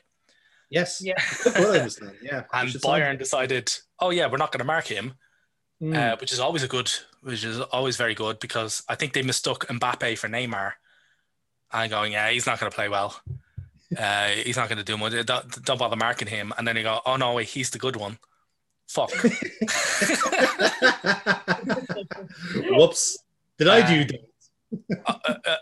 I loved it. It was a fucking great game. And again, Mbappe, like, stepping up to the big stage, he just fucking loves it. He just loves these big stages, which kind of makes me wonder why the fuck he's even at PSG. Because like, he could go to any other club and get these big fucking games on the regular rather than 3 or 4 a year. Maybe that's what makes it different, because everything's so routine every week, and kind of means a bit more when he is in the Champions League. It's a case like, oh, this is actually a big deal. I'm not just playing nonce for the 4th time this season. You know, it actually feels bigger, you know. So yeah, maybe that could be a part of it as well. Absolutely. You know? One of the highest XG combined matches ever. Mm-hmm. It had a combined XG of 5.14. So if anything, we should have got more goals. Is what you should have had more goals. Yeah, there should have been more. But you look at how Bayern were defending, you kind of thinking, yeah, absolutely, yeah. They should have. Because, fuck me, Bayern were... Like, the Bayern high line, it's always been a risk. And they just got it wrong. But the thing is they just didn't look like they could fix it. Like, it was very obvious. Like, it wasn't like as if they got to the 90th minute and then went, oh shit, this isn't working. It was very obvious from the beginning that it just was not fucking working. The gap between Alaba and Sil was fucking, like, PSG could have ran their entire team through it. And they couldn't, you know, and they wouldn't have been able to fucking smell the other players. Like, it was ridiculous. And so yeah, so like, and that was just like, Neymar was just gambling around there like a fucking bunny. Yeah. So yeah, and that's just, and then of course Mbappe just went in and went, oh yes, I can take the game by the scruff of the neck here, because I'm Mbappe. Exactly. And he just rifled home 2 quite good goals, you know. Do you think PSG can take it home? Do you think they can follow through on it, or do you think Bayern will? No, I don't think so. I don't. I hope not. Paris Saint-Germain shouldn't win it ever. No. So yeah, that's shit. Yeah, and yeah, that's just pretty much fucking it. Like, I think I don't think Paris Saint-Germain. I think it's going to be Real. If I was a betting man right now, I'd put my money on La Galacticos. I would not, to be honest with you, I would not disagree with that, because again, I was so pleasantly surprised at how well they played. You know, because again, isn't that so horrible? That how many times have you been their COD? Have they been your COD for terrible mismanagement of funds, just general cuntishness, and then you're looking at these fantastic players? I think twice. I think Barcelona take up most of my CODs. Yes. For like, I mean, like, by contrast, Real Madrid are only 360 million quid in debt. Which is fine. Like, you can easily sweep that under the rug. Not 1.2 billion, which makes the fact that, like, everybody's talking about Haaland going to Barcelona because he was seen there even more. Oh my fucking lord! Have you heard the deal? Apparently, that Mino Raiola is trying to get for him. No, he's not doing anything. All he's doing is getting the fucking blowjob on a boat. He's not doing any of this. The terms, right? The terms are Raiola, the agent. He wants 20 million, right? Alpha England, the other Haaland, yes, right? He wants 20 million. for apparently producing. Yeah, the most expensive sperm in the world, Exactly, apparently. like the most expensive sperm bank, right? Fucking Haaland's net wages are to be 30 million a year. Right, I can see the money coming up here, Neil. Continue on, right? At 70 and already. The transfer fee has to be a bare minimum of 150 million. Right, so if they had their way, Barcelona would be paying 220 million euros for Erling Haaland. Yeah, minimum. Oh my good God! No, that's in the first, right? That's in their first season, right? Because he's on 30 million net a year, so taking in roughly to account for like almost 50% income tax. So gross, he's going to set them back 60 million, almost. Oh yeah, sorry. And also, point, yeah. when they were at Barcelona, there was the other stipulation was that Messi had to stay. Even better. Let's just pretend that money doesn't exist. Let's all just switch it to. Like, this is what they were touting to a team that's 1.2 billion in the hole. Oh fucking hell! It's just ridiculous. Like, it's absolutely ridiculous. You know. I think honestly, I don't know what level of reality that fat cunt lives on. But he lives in a reality where he's living in a reality where he's walking around with literally the hottest prospect in football, but he just seems to just not see that it's a fucking global pandemic and every club is broke. Yes, exactly. And even clubs like Man City who are state sponsored. No, yeah. we're not going to do that. No, stop. We need to get our 5 fans back in the stadium. I wouldn't even mind also, but Raiola and Pep hate each other. Yes, that has been well established. Actually, Pep despises. Utterly hate each other. And also, Haaland isn't actually a kind of striker. Like CE, we've gone a bit off Champions League, but fuck it. Like CE are getting rid of Aguero, right? Yes. Because Aguero, Pep doesn't really rate. Now, don't get me wrong. Like Aguero is literally one of the best finishers I have ever seen. The most consistently best finisher. Like a man, you would literally give him the ball in the box and you could put your house on it. The ball's going to end up in the net. And he's done it consistently for nearly 10 years. So that's it. But the thing is that if he's not scoring goals, as he sometimes often quite regularly does, even more now, he doesn't offer anything. Like there's nothing else there. The culture. That's all he is there just to score. Pretty much. The ball back. Yeah. And I think Haaland's kind of a similar sort of player, you know, in that all right, he runs around a bit, but generally you don't want him running around. Like you don't want him doing what Lacazette does for us, which is picking the ball up from your defenders at the like in front of your box. Like if he's there, like you're like, what the fuck? I'm not paying this guy. This guy's not taking home 30 million quid a year from me just to fucking, pick it up from his centre half. Fuck that shit. Rifle at home. And to be fair, like I would say that as more as a criticism of Arsenal, because like for me, Lacazette is a poacher. Like you have him like facing goal and taking shots. I think he's a bit more than that. I think he's more of a centre forward hold up play kind of player. Have you seen his finishing, Jonathan? A poacher scores, puts the ball. But compared to what he was like at Lyon, at Lyon he had that game because he was playing. He was his only role, his only responsibility was to score goals, and he was doing it. He had to sit. Now, granted, he had the service at Lyon, so if everything's on a platter for him, of course he's going to score. He's getting the service. He's not finishing it. Well, that's Arsenal for you then. That's Arsenal ruining a player for you. Like, oh yeah, definitely, yeah. Fuck that, yeah, absolutely. I disagree with the fact that we're the reason behind his bad form. He has always done these runs. He's always done this hold up play. He was there to kind of replace Giroud, which I disagreed with at the beginning, obviously. Yeah, but there was reasons. The reasons for that go a bit beyond Arsenal. And more into the realm of fantasy. Yes.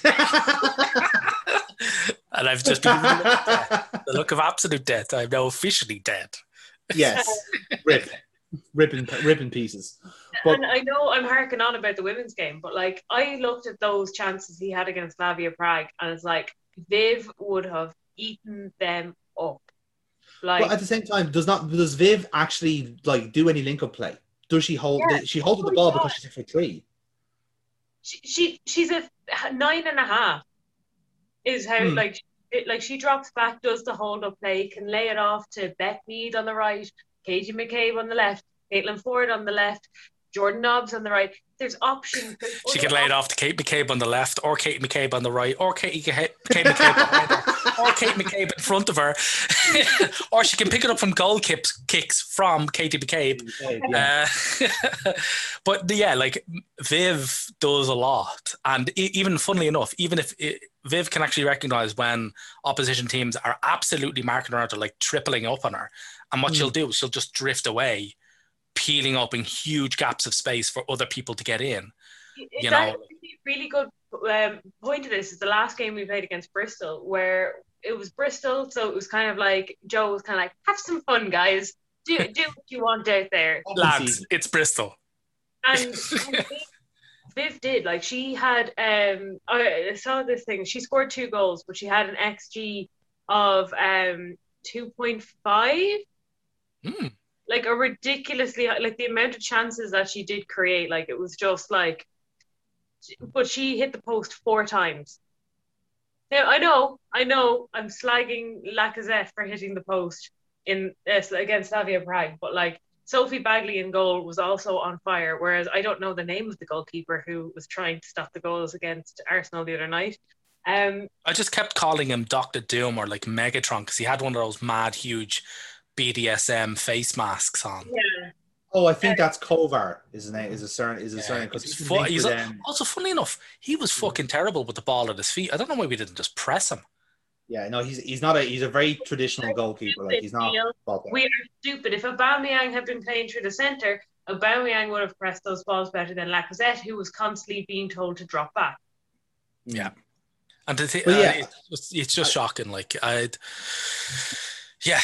so I suppose we want to get on to Arsenal now.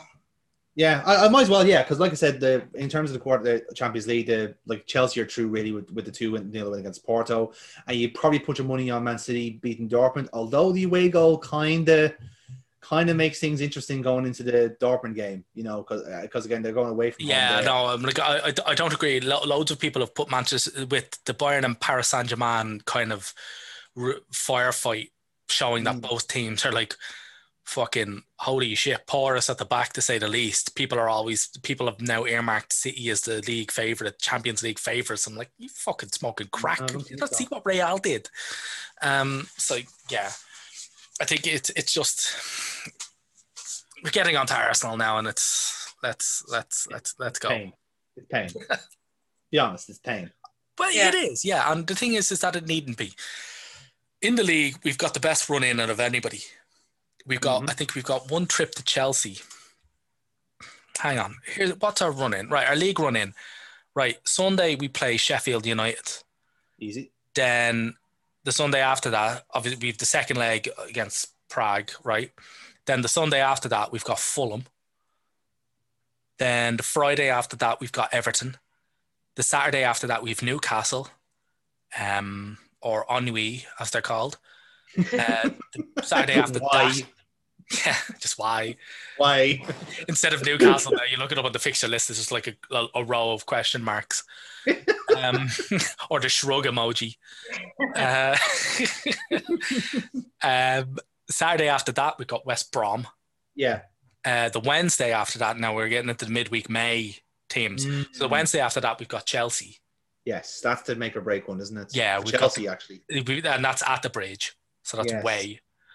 But then the last 2 games is Saturday 15th is against Palace, and then the very last game is against Brighton. Yeah, that's easy. It's widely considered. People have crunched the numbers. It's widely the best run in, last 8 run in of any team. And oh my God, are we gonna fuck this up?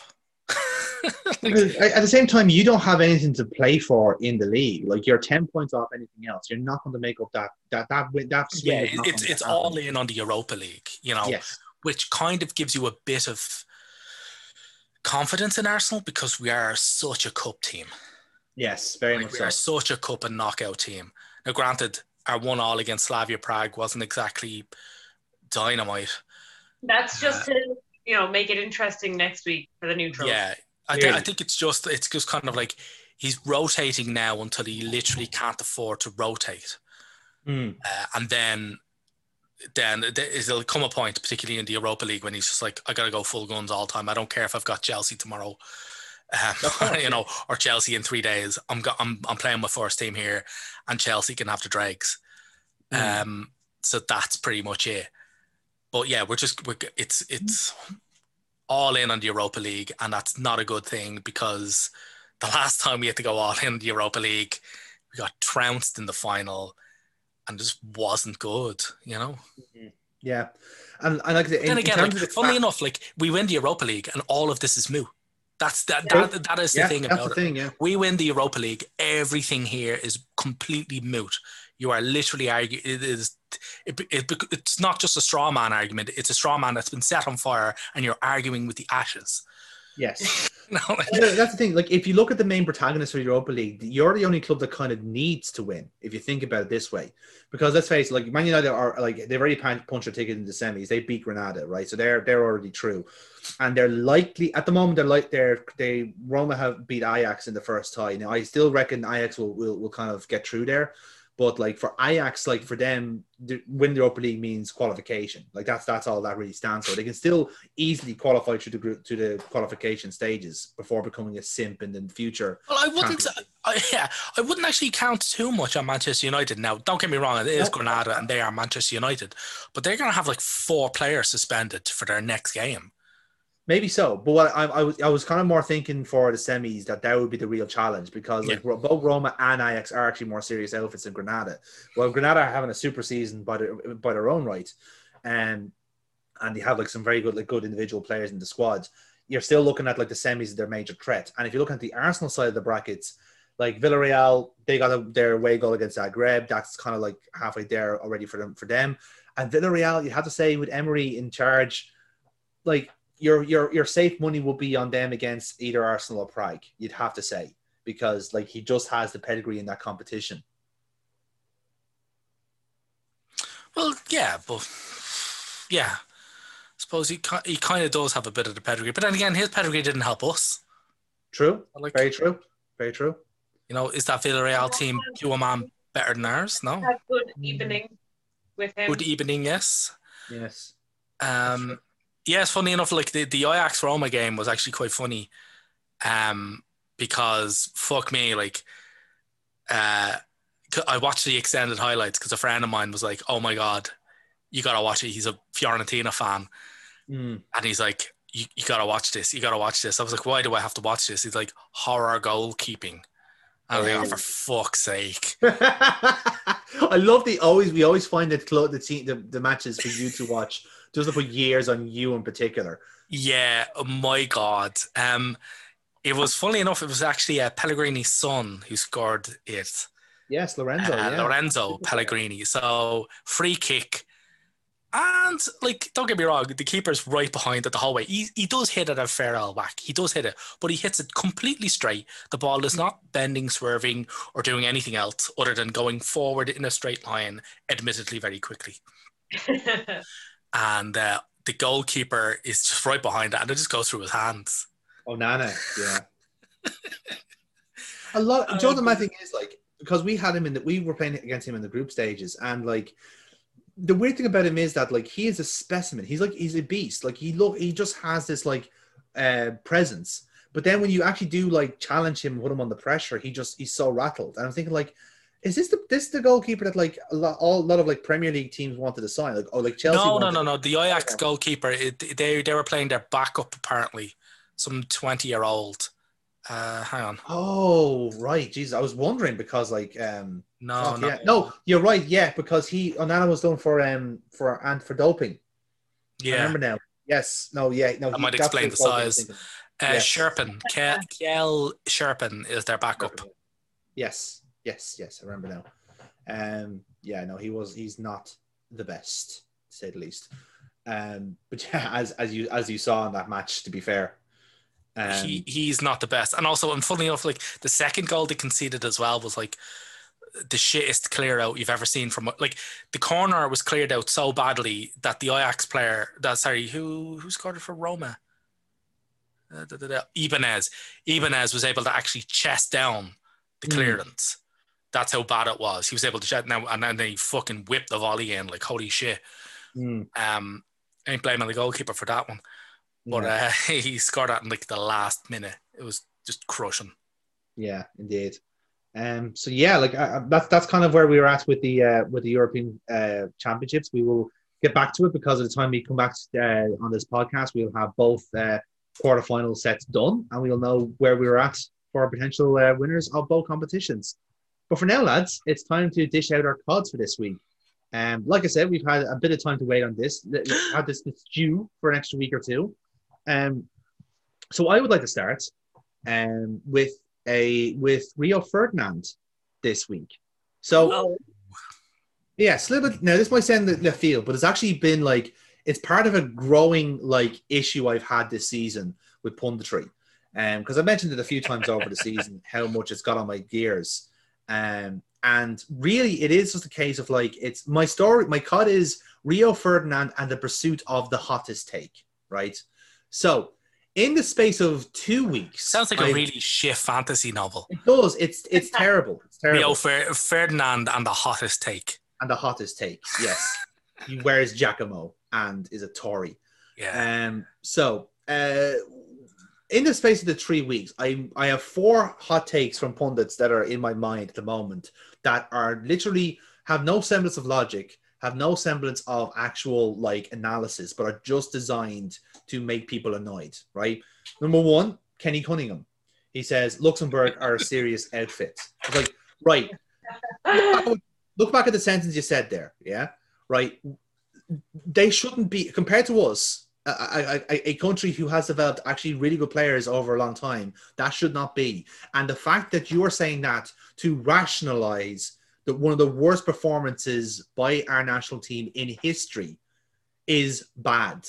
And again, and to his credit, sadly, I took him to task about that because he's still like, don't fucking like, he's saying like, no, let's not sugarcoat this. This was a bad performance. Let's not like give praise to Luxembourg for winning, absolutely, but let's not big them up as if they were our equals. And that's the thing, they're not. Like even with North Macedonia trying to give us a dig out by beating Germany.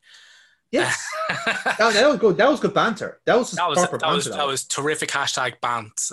But then again, like you can count out with saying, "Well, we've beaten Germany." True, and North Macedonia are actually going to the Euros. We're not. Yes, they have qualified. Yeah, they were one of the few teams to actually take the fucking Nations League actually seriously, and shockingly, it got them into the Euros. Who knew? See, also Scotland. But the thing is, like, so that's one, right? The second one was from Joe Cole, right? Again, a bastion of knowledge himself. So he was talking about Thomas Tuchel and how the result against West Brom, and he said, basically, he went full fucking like Piers Morgan and said, "This isn't the Bundesliga, mate. This is the Premier League." It's like, right, let's wind this back, motherfucker, right? He was at the Bundesliga once for Dortmund, one season, and then went to PSG and won all his championships there, right? So the fact that you don't even know, you only know him, Thomas Tuchel, for the fact he's German, and you've immediately assumed, oh, he must have been in Bundesliga for years. No, he was there for 2. He got sacked during the second one and went to PSG after that then and made his legacy-ish, whatever we want to call it. So the fact that, like, again, that was just as a soundbite. It's a case like, well, now Thomas Tuchel finally got his rude awakening. You can imagine pundits all across the country were waiting for Chelsea to have a result like this. So you can finally go, oh, that Thomas Tuchel learning how stiff English football can be. It's like, as fucking if his centre-back got sent off, Big Sam Allardyce knows how to target teams that try and play football, and Callum Robinson's a fucking legend. You can't deal with those 3 at once. The CR7, he ran wild on them. He ran wild. Yes. He ran wild. Fucking Robinson mania. Calamania is running wild, lads. Right in time for mania. You know what? If he'd scored his hat trick, he should have finished the celebration by putting Tuchel through a table. He should have. And to be honest with you, Tuchel would be okay with that. He strikes jokes into it. Yeah, he would. He'd be like, I deserve this. He'll jump into it. Tuchel strikes me as a guy who did backyard wrestling. Definitely. Absolutely. Now, hot take number 3 comes from the sexual tension bracket that is Gary Neville and Jamie Carragher, where they're talking about team. They're going, Gary. So it goes down to, they are given a segment to pick their Euro 2020 squad, right? If you're up sitting out of there, Rachel, you're going to raise your eyeballs out of your head. Like, you're like, nah, God, must erase image. I've not seen, lads. No, Gary and Jamie aren't on talking terms anymore. It's like Jamie's having too much fun with Mika now on CBS. Have you not seen that? Have you not seen the fucking hussy? Alex Scott, Mika Richards, Jamie Carragher all having dance-a-thons on CBS Sports now. It's the future. It's difficult not to with Micah Richards because he is quite literally the most positive man on the face of the planet Earth. He is, and no word of lie, he is legit saving like punditry as it is by just being funny. Like legit, like that's his only purpose in a sense. But he does actually make very salient points. The fact is that like people keep kind of forgetting them because he's so entertaining. He's like, well, listen to the man. Just don't like listen to his laugh and just like, oh, that guy's brilliant. Let's tweet that. It's like, no, roll back to the point he actually said, and you'll actually understand that he was actually telling the truth. It's funny. They've assembled a really good punditry squad, all of whom are ignored for like different reasons. So like Micah Richards is ignored because he laughs every third word. You know, Alex Scott is ignored because she's a woman. It's like, what the fuck, people? It's like they're making great points, but just like, nah. He laughs more than Ains and E. Harriet, and no, not her. So, like, what? What's she ever done? She's won everything, literally fucking everything. She is better at football than you will ever be, Gammon. Like, so step even the now, down. even now, she is better at football than most people. Like, yes, you know? But So the third hot take came from Neville and Carragher because they were having this back and forth about what their Euro 2020 squad will look like. And like obviously Neville has his big, the head on, and that kind of like that changes his how he views the squads and so forth. But a lot of the discourse was on Trent and his form going into the Euros and so forth. And this also kind of ties in with Gareth Southgate a little bit because obviously he's just nowhere near qualified to be England manager. But he obviously left Trent out of the World Cup squad last month. And to be honest with you, I was kind of glad because like Trent could have done with like a break because the boy's been playing non-stop football for 3 years at this stage. Yeah, that's the thing. I found that really, really fucking weird by a lot of people. I was like, the guy, like, I know he's young and he's got the fucking serious engine, but like you can't tell me like this Liverpool team isn't approaching severe levels of absolute burnout. Like, absolutely, one of their players not being taken for international tournaments, you should be applauding that. You should turn around you should demand Klopp like say to none of his players can go. Fuck it, like, I'm gonna lock them down in Liverpool. I'm gonna give them those. Absolutely, yes. I'm gonna give them those fucking neck bracelets from Total Recall. And set up like sonic barriers around Liverpool. And if they go outside of Liverpool, it's going to explode, take their fucking heads off. Like, that's it. I love it. Liverpool have suddenly just turned into Battle Royale. We've switched the night. Absolutely, yeah, totally. Yeah. We've all gone for Japanese fuku fucking uniforms. Yeah, that's my point. Like, that's what he should... Like, why are they complaining? Like, it's unbelievable. Like, they're... constantly complaining that the players are playing too much, and then when one of them doesn't get picked for international tournament, they go, well, why isn't he playing? No, do you know what it is? It's not. I don't get me wrong. I have no problem with him not going for a qualifier because I think, like, granted, form wise is quite important for qualifiers. But if you're going for your actual like squad, and this is my crux of my problem here, right? So they compared him with the 4 other choices they have for right back. So in your choice, like you have Trent, Kieran Trippier, you've got Kyle Walker, you've got Reece James, and you have. You said that wrong. It's Kyle Walker. Kyle Walker. Right. Now, in Neville's view, he believes that Gareth Southgate is going to take Kyle Walker and Kieran Trippier. Yeah. Right. As opposed to Reece James, who's had a super season, Aaron Wan-Bissaka, who's is naturally a good defender, and Trent, who's a dead ball specialist, right? Well, what holds Wan-Bissaka back and what always has is that he's not a marauding right back. Yes. He's a defensive right back, but he's not right back. Exactly, yeah, exactly.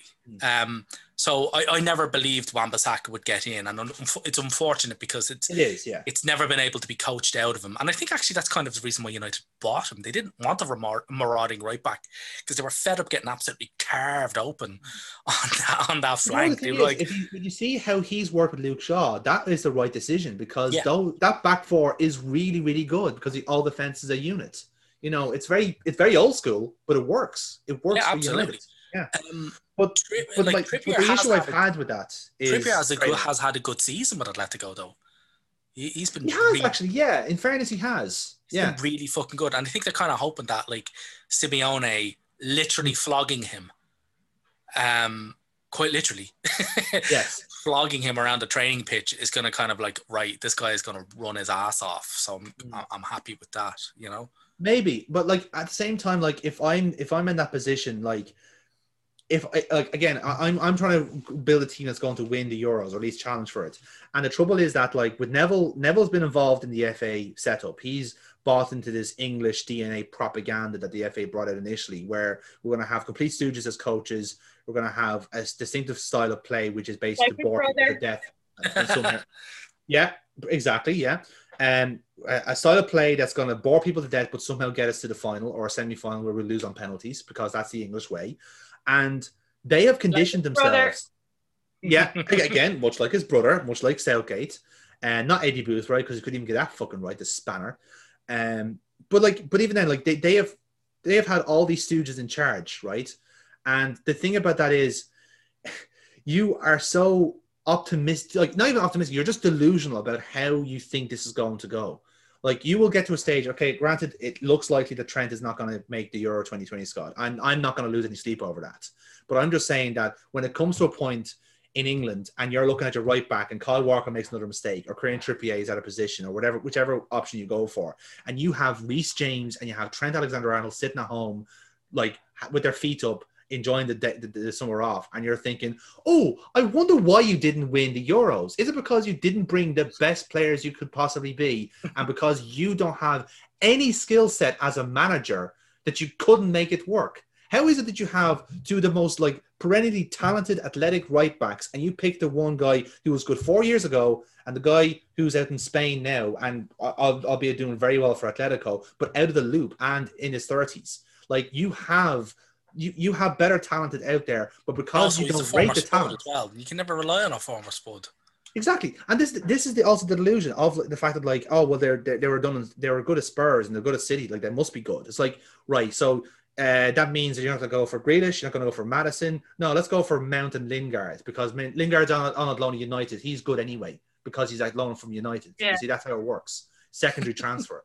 It's like, you know what, like this is already doomed to fail, because in France and Germany don't have this problem. They pick their best fucking teams and leave it at that. It's not this kind of like, well, we have to pick the system that plays our best. And Southgate wants to go to back four now instead of back three. It's like, just pick your players. Pick the best players in the country. Go with a system you can coach. Yes. Right? If you like all coaches have a preferred system. And if you're a coach that doesn't have a preferred system, you're not a good coach. No.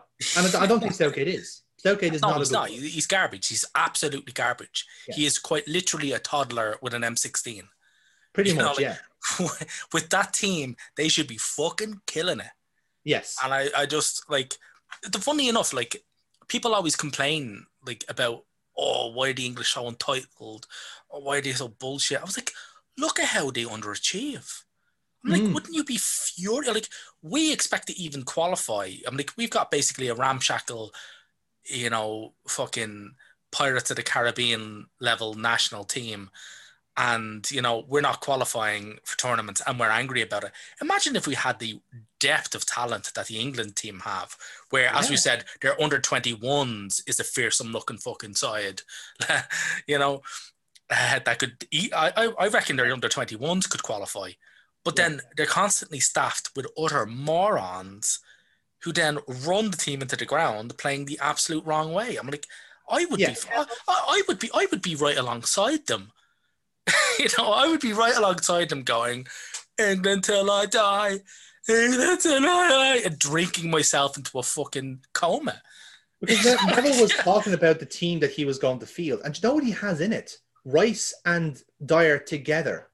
And Mount up front. No Henderson, no Ward-Prowse, no Madison, no Grealish. There's no imagination. There's no creativity. They're just there's no forward thrust there as well. Like, no, it's all down the paint. I know Rice likes to go on these marauding runs, but every time he goes on these marauding runs, he winds up wrecking a ligament. Yeah. As he did, because they can't pick Rice anymore because he's wrecked the knee ligament. So ridiculous. fucking Eric Dyer still in this fucking England squad. Why? What is he doing? Wasn't that one free kick he took?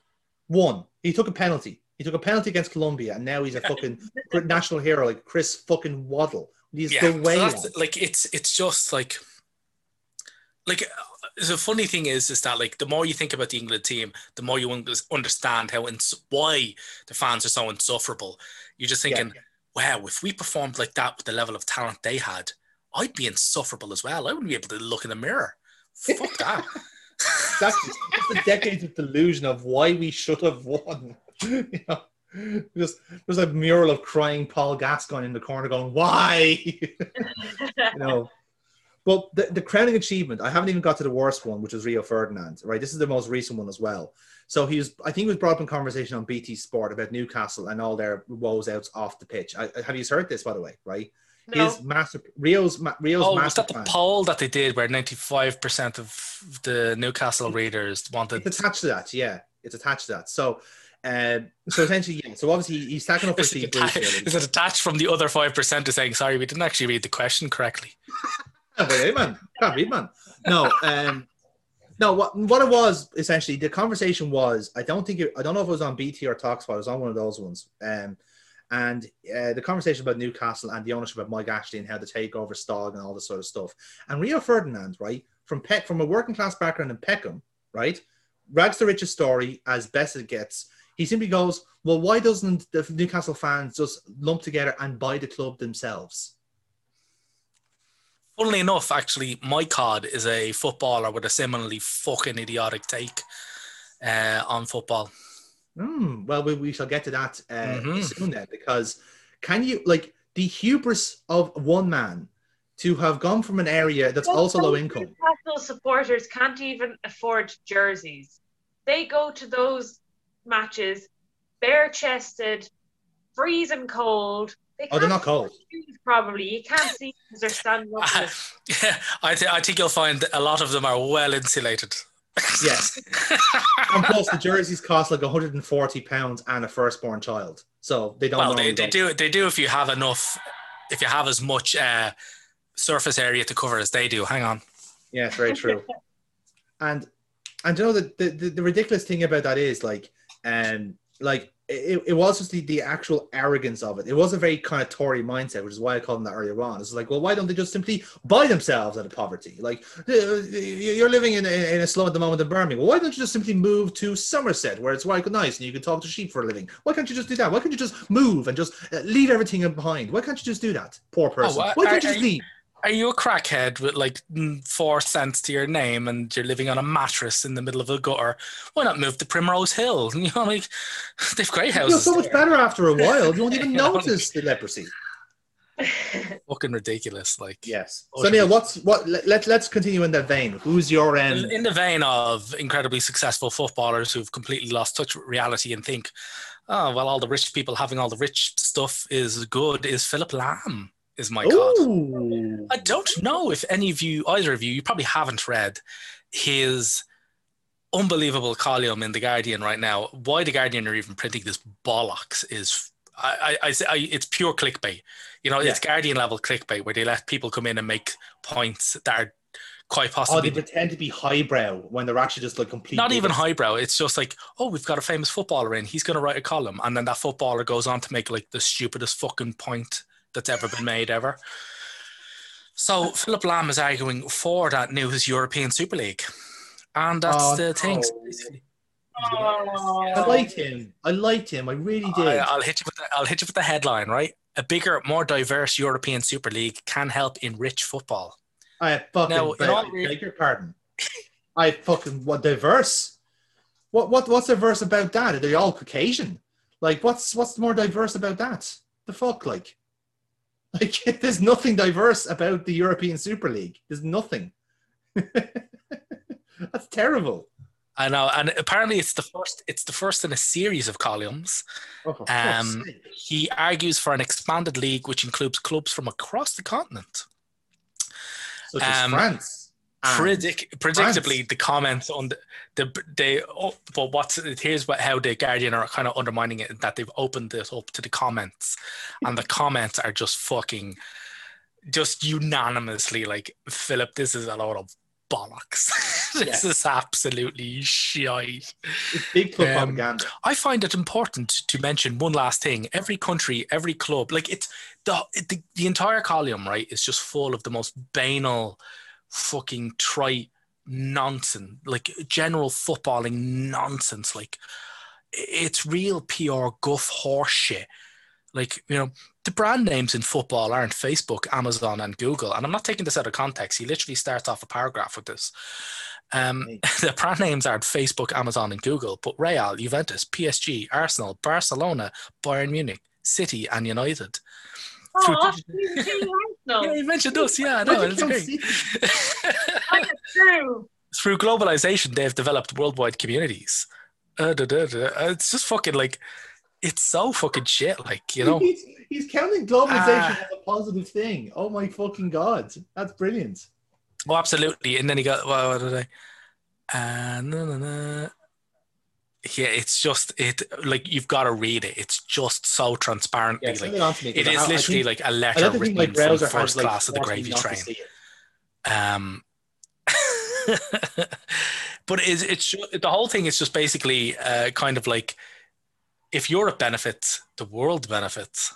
But it's like, no, that's not how this works, you fucking idiot. You give all the money to a select few people, they're going to keep it all. That's why they're rich, you fucking idiot. I am personally shocked to hear that a man who played his entire career at Bayern Munich is advocating for something that will that's the fucking thing. I find it important to mention one last thing. Every country, every club should preserve, even emphasize its own identity and distinguishing characteristics. He says this while championing, while championing the new Super League. Yeah, I'm like, if only every country had a kind of like domestic setup, which allowed for huge cultural variation amongst the different nations, but internally, and maybe even provide like a domestic cup competition where everybody could play to accompany a multi-division system. You know, if only those things existed. That might be that idea is too crazy for the 21st century, Neil. Like that's. Too much, man. That's way too much. It's fucking horseshit. Like that is woke. That's woke. It's even like the comment section on it is just fucking brilliant. Like, file this next to Michael Owen's Dubai promo video. And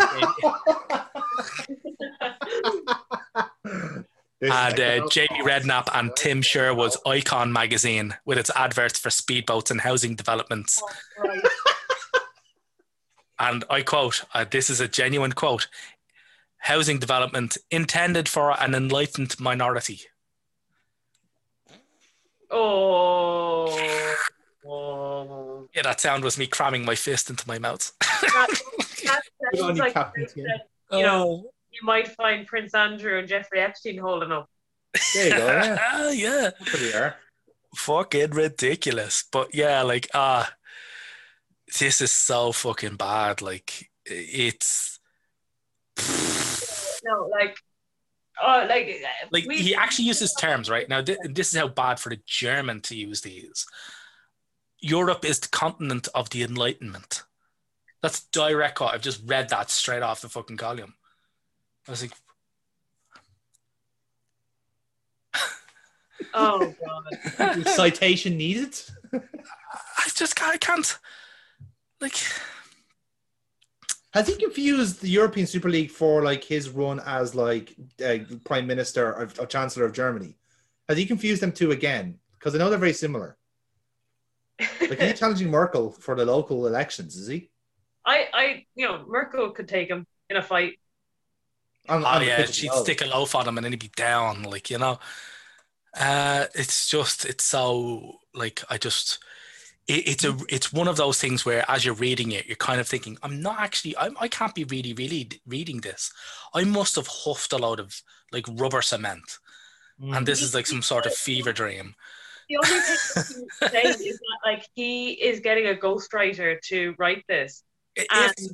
He's really sarcastic while saying this, but it's coming across as being like, oh yeah, Europe's the center of enlightenment. Yeah.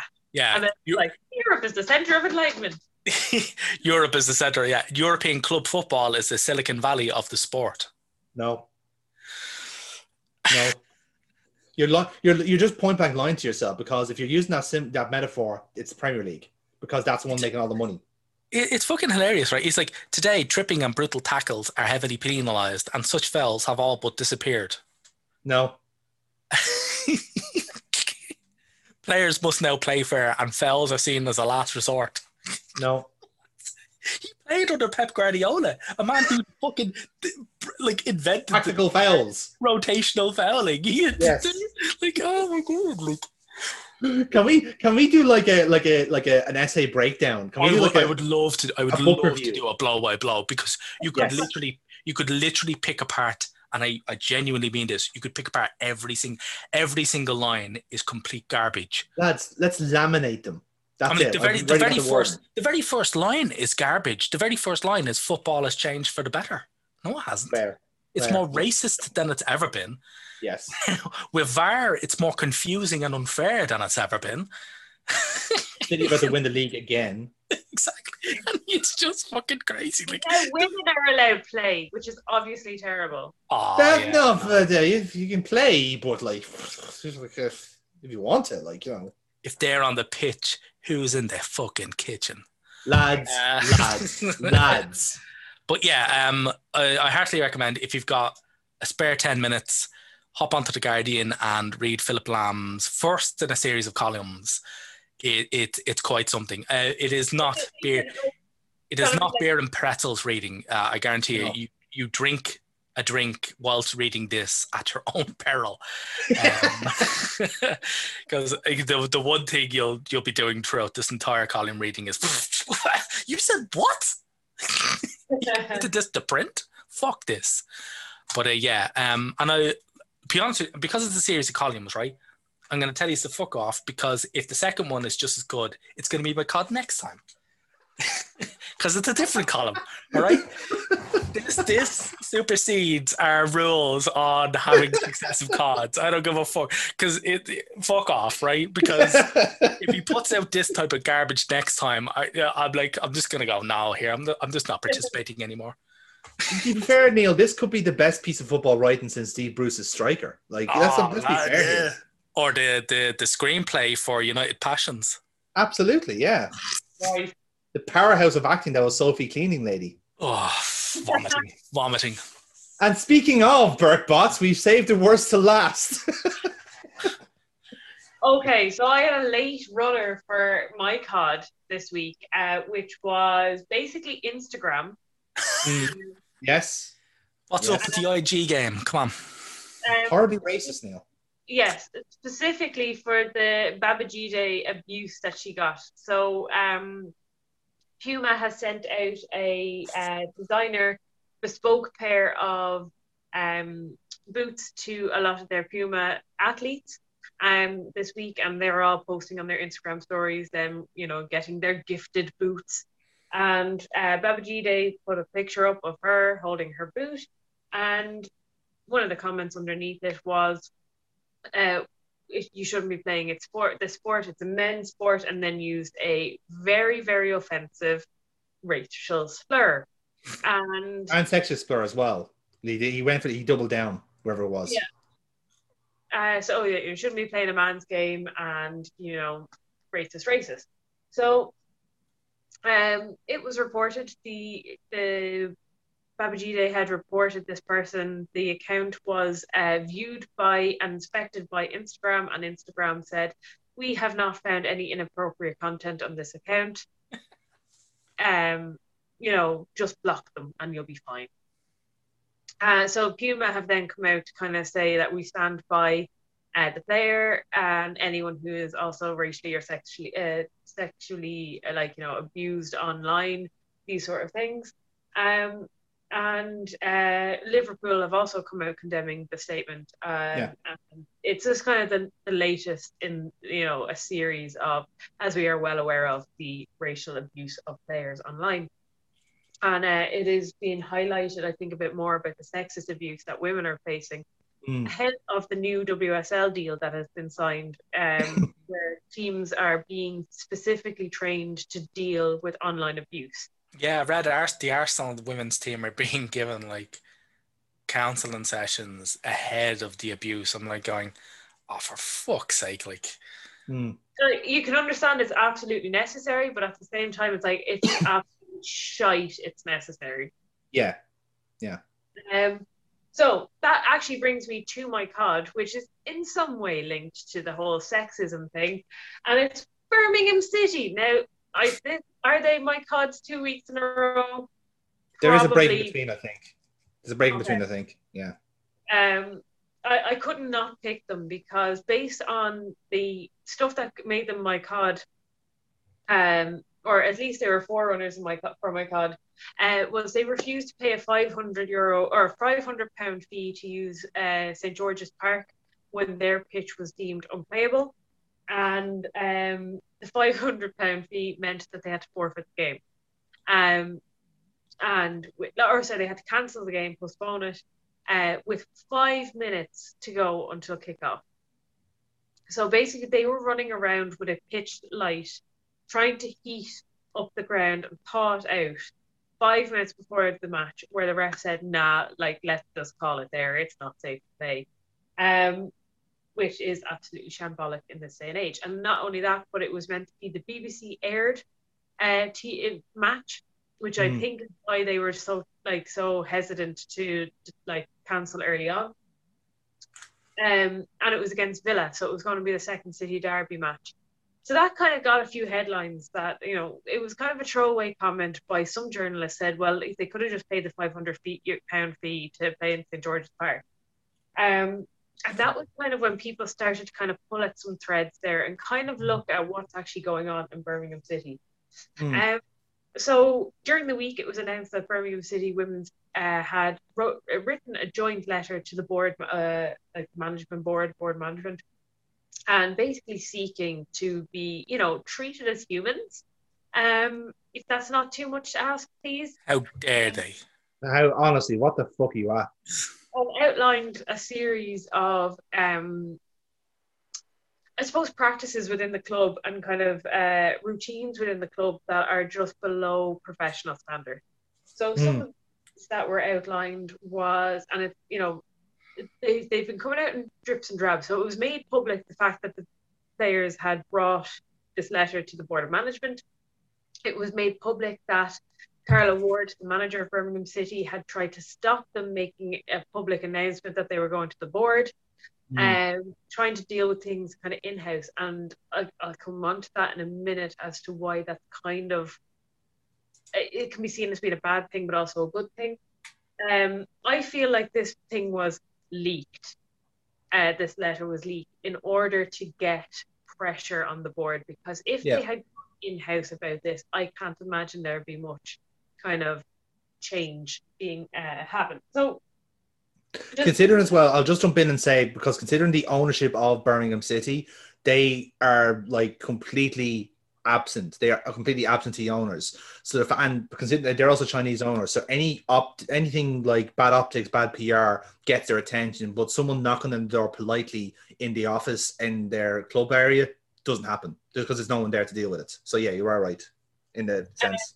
Yeah, so and one of the things is Shavana Hearn was one of the journalists who went kind of live with this report. The Telegraph had gotten kind of some snippets of the letter revealed to them, and the Athletic got a couple of other snippets. And then Shavana Hearn went on Sky Sports and actually kind of said, no, I've seen this kind of, I've got first-hand information. And Shavana Hearn, her sister is Ruesha Littlejohn, Irish international, who has now moved to City since January. And I imagine Ruesha Littlejohn has gone in, she's quite a senior player, has been around the different clubs, has kind of seen the different standards and went, oh, fuck, this is not on. And I feel like since Shabana Hearn was one of the ones leaking the facts from the letter, I have a strong feeling Ruesha Littlejohn is quite high up in the instigators of this. But some of the things that they outlined was that they were not given a proper changing room, and that their weights room consists of a rack built and donated by a player's dad in the porta cabin beside the pitch.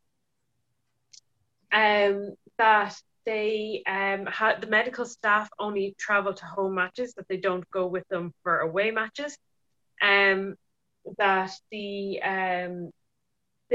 resources basically, now Birmingham City men's team are also very strapped for resources. But the money going in for transfer funds, they lost a lot of players in the last 2 years. They had the likes of Ellen White playing for them. They had, big names playing for. Ellen White was kind of the biggest name that they lost, and he really replaced. The idea, though, was they were trying to replace her. They had 3 contracts lined up in the summer. All 3 of them fell through because the board weren't around to sign them.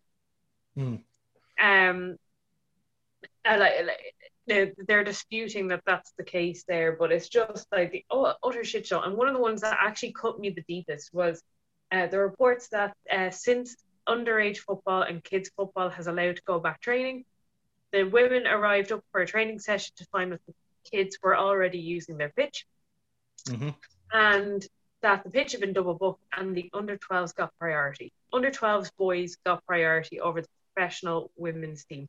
They had to go to the local park and train.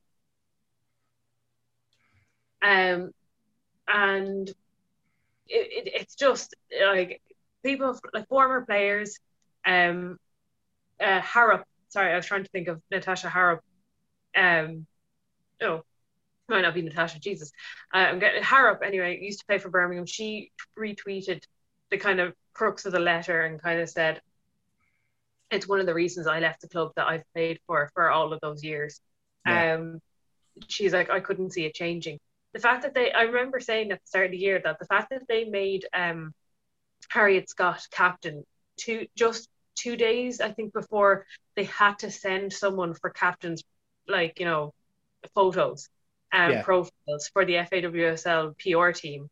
It just seems like they're like, oh, you're around, you'll do it, because they had such a bare minimum squad. And the last point was that there was a point in the year where they were absolutely unable to field 11 or 14 players, which is the minimum. It wasn't COVID related, it was injury and other than COVID illness related. And they were forced to forfeit 3 points to Spurs. They are denying that this is the case, that they tried everything within their power to get the match, and they fought the conceding of 3 points. But they didn't really. There's no evidence to say they fought it at all, but they just, surrendered it, In January, they made some kind of signings to bring players in. They got Ruby Mace in on loan, where she trains half the week with Arsenal and then goes up to play for Birmingham, which is an unusual deal. Probably the best one. Really. It's probably the best, yeah. All the same. It is the best for both worlds, I suppose, but it is like, it just kind of shows they were unable to get anyone full time. Yeah. But yeah, it's just Birmingham City were a Champions League team. Birmingham City were an FAWSL winning team. Yeah. Birmingham City have always been one of the stalwarts in women's football. They have, produced the likes of Ellen White, who is, England's top goal scorer. And who's been the chief critic of all of this as well. Like, the club have actually responded negatively to her, saying all of this shit, Again, this has been a recent development because of the ownership. Like, whoever's in charge of it just do not acknowledge the women's team at all, and this is a very common thing with like a lot of the clubs in that realm. Like you know yourself, like there's a lot of teams that just don't have a women's team because they don't rate it, they don't value it, and like there's a pattern there. If you kind of follow down the line, you see like, oh, there's a lot of teams owned by these kind of like mysterious venture capitalists, and they don't like a women's team. It's not a coincidence. Up until like 3 or 4 years ago, Manchester United didn't have a women's team. Yeah, and look how much richest club on the planet. Yeah, and look how much the Liverpool team has gone down since. FSG have taken charge. Like, that's their blind spot. The funny because I'd read about the Birmingham City. Now, the Athletic article by Katie Wyatt is fucking shocking. Yeah. But there's other things, right? So the letter that they sent, there's a bit of a report on it, right, in the Guardian. The letter report, some players are earning less than the minimum wage and complained of delays in medical treatment for injured squad members. There's a lack of access to the training ground gym, substandard practice pitches, a shortage of pre-match overnight hotel stays, lack of payments for non-contract players, and inadequate changing facilities and travel arrangements before away fixtures. This is backed up by The Guardian, who's saying that Birmingham City women are being chased for thousands of pounds on unpaid agents' fees. So apparently they owe one agent nearly $3,000. That's a lot. Yeah, and also the incident for the under-12s boys, they weren't just asked to leave the pitch, they were asked to leave the entire training complex. Because the car park was too full. Oh, the car park was full, yeah. Oh my lord. So the board have responded to basically saying that like it's fake news. Fake news. Like all of those facts stated in the letters are false. And like just on the whole thing about the travel arrangements, I hadn't got to that because I wanted to talk about their response to it.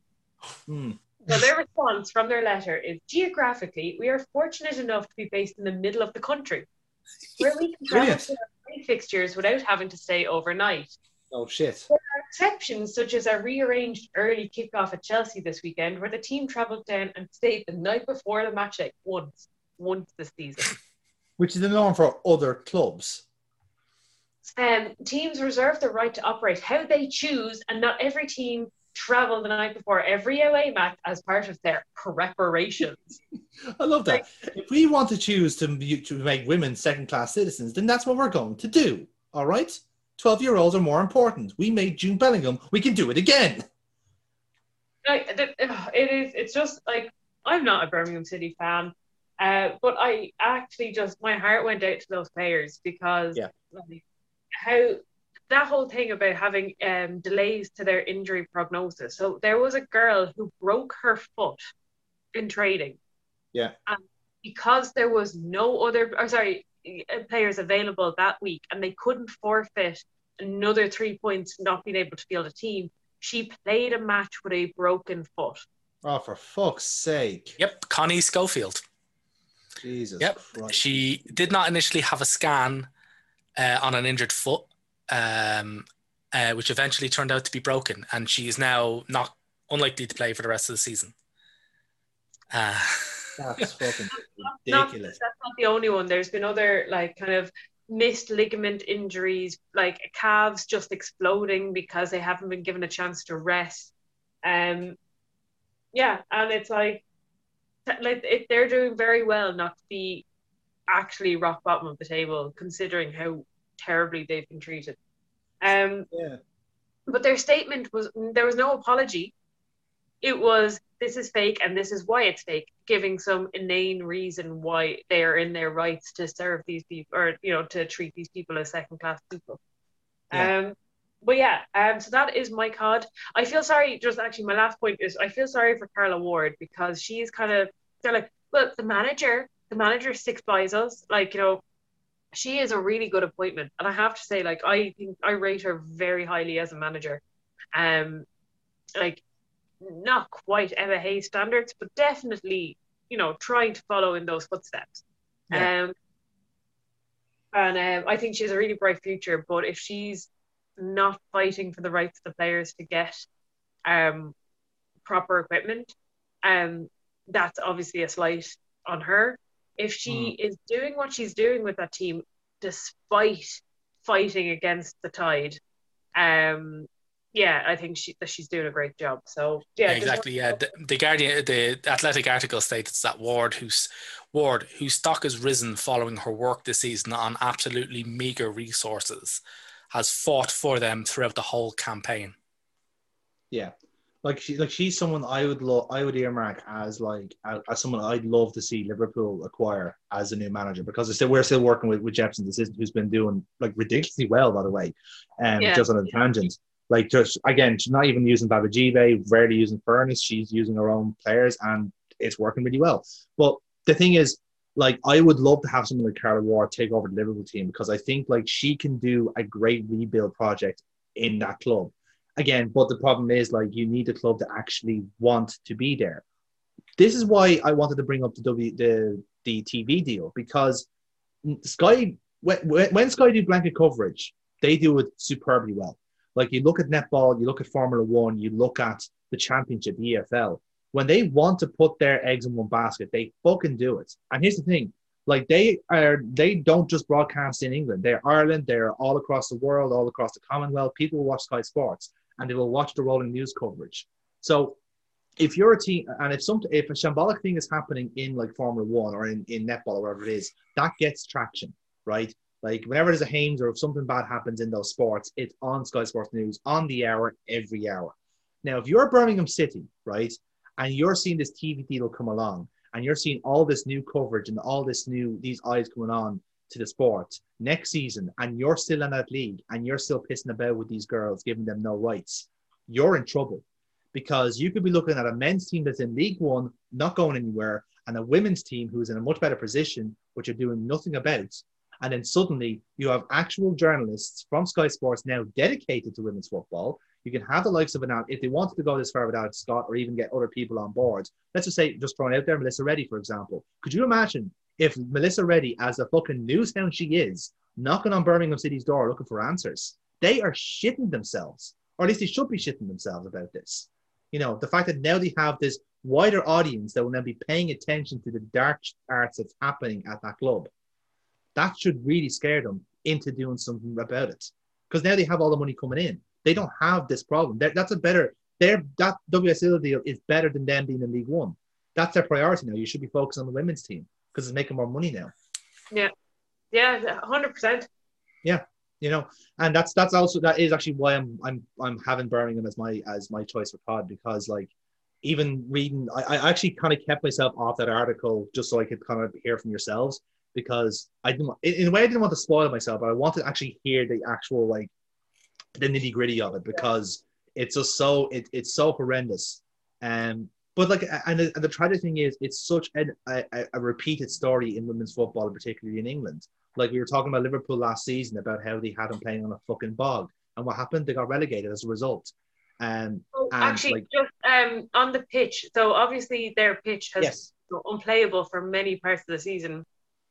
You know, as previously mentioned in this podcast, they have now, if they retain their WSL status, they are allowed to play at St Andrews next year. Oh, what an honor! What yeah, but like that's a hollow thing, because there's going to be they're going to have no fans for the first bit of the year, and they still don't have any training facilities. That is such a hollow gesture. You know, that's fuck them. But yeah, like that's the thing, because it's such a very repeated story overall, and literally there is a drop in the ocean of these finance of these clubs. You know, like why is Leicester like suddenly a Premier League team in the WSL? Here's why: because they're taking it fucking seriously.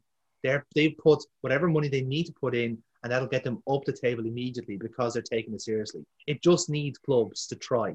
And you know what? It's not difficult. You know, Man United are already top 3 after 3 years for giving them a little bit of money. It's not difficult. Yeah, exactly. But it works. Just do it. It's not difficult. Burpa, how about yourself? You have a choice between Philip Lam or Rio Ferdinand. Who's your favorite defender? Who's your favorite bullshitter? I will say that the pundits really, really grate me. I don't tend to listen to pundits anymore, just because they're looking to either referee bash, and rightly so in some cases where the referees make the names of the decisions. But I find there's not enough focus on tactics so much as there is on individual errors or individual, you know, whether it's referee errors or player errors. I find when I'm watching kind of, you know, post-match analysis, it's all kind of like what's going to get the clicks the next day, rather than here's a nice piece of play, or this was clever. You're not actually getting in-depth analysis of the game. You're getting in-depth analysis of certain flashpoints of the game, which doesn't give you the overall picture of the game. Anyway, that's just my own personal gripe about analysis of football at the minute. Philip Lam was completely new to me and kind of blew me out of the water of how up his own arse. Don't worry. When you read the article, I'll be able to hear your jaw hit the ground from here. I am going to go with the pundits. Bad pundit takes. But just because I have a feeling Philip Lam is going to make many. I was about to say, we could have like a serial offender here for the next few weeks. Very much so. I'll go with Birmingham City. Woo! Yeah. I mean, like, it's They don't celebrate. There's nothing to celebrate there. It's like, hey, we've no rights. Woo! Fight the power. You know. But anyway, that's kind of a sour note to end on, but nevertheless, that's been our catch up on football. Absolutely. Want to finish it on a wee bit of a high women's team note. The American NWSL have released all of their teams' new kits, and there's some fucking good looking kits in there. Highly recommend giving them a look. On the Orlando Pride one, is that the one with all the flowers? No. The Orlando Pride one is the moon jerseys. Oh no, I like that one. But there's one full of flowers. I don't know whose it is, but I was kind of like, I'd rather wear me nan's curtains, to be fair. Yeah, actually, because it's the title picture, but they don't actually say what team it is. What the fuck? Oh, hang on, it's Racing Louisville. Of course. Yeah. Yes. Racing Louisville. The Midnight Violet and Lily Flower look. That's not a jersey. That's a perfume. That's a scented candle. But Orlando Pride. Orlando Pride you probably might be buying a few of theirs because they're going. The moon kits are really, really, really fucking nice. So it's basically all white with different kind of shades of white denoting the whole thing with the moon as the crest on one part of it. But also they're doing specialist moniker kit collections, which are limited edition jerseys to honor legendary players. So the reviewer for The Athletic said, "My wallet and heart are not prepared for when they launched their moniker kit for Marta." Oh yeah. Is it red lipstick or purple lipstick? Yeah, they actually have her on it like with the purple lipstick on it. So yeah, so that's actually going to be really, really fucking good. Yeah. Well, give it a look in The Athletic. It's actually really, really fucking good. Yeah. I have to say this year has been a good year for jerseys, just kind of across the board. And I do feel like because they're trying to bring in some sort of cash flow and it's working. Like I have got 3 jerseys from the League of Ireland, 3 different teams. And I know it's blasphemous to do that, but like they're just really good jerseys. It's all trivial tribalist nonsense, Burkball. Don't ignore Neil and his failings. Balls for life, you cunt. My point exactly. Top of the table. Actually, I think we beat Dundalk. Hang on, wait a minute. Fuck off. You did actually beat them, yeah. You beat Dundalk, yeah. Yeah, fuck scrappy, you. But you did win it. Yeah. Shower of bastards. There you go. To be fair, we also beat Dundalk 2 weeks ago. I'm happy with that. So yeah.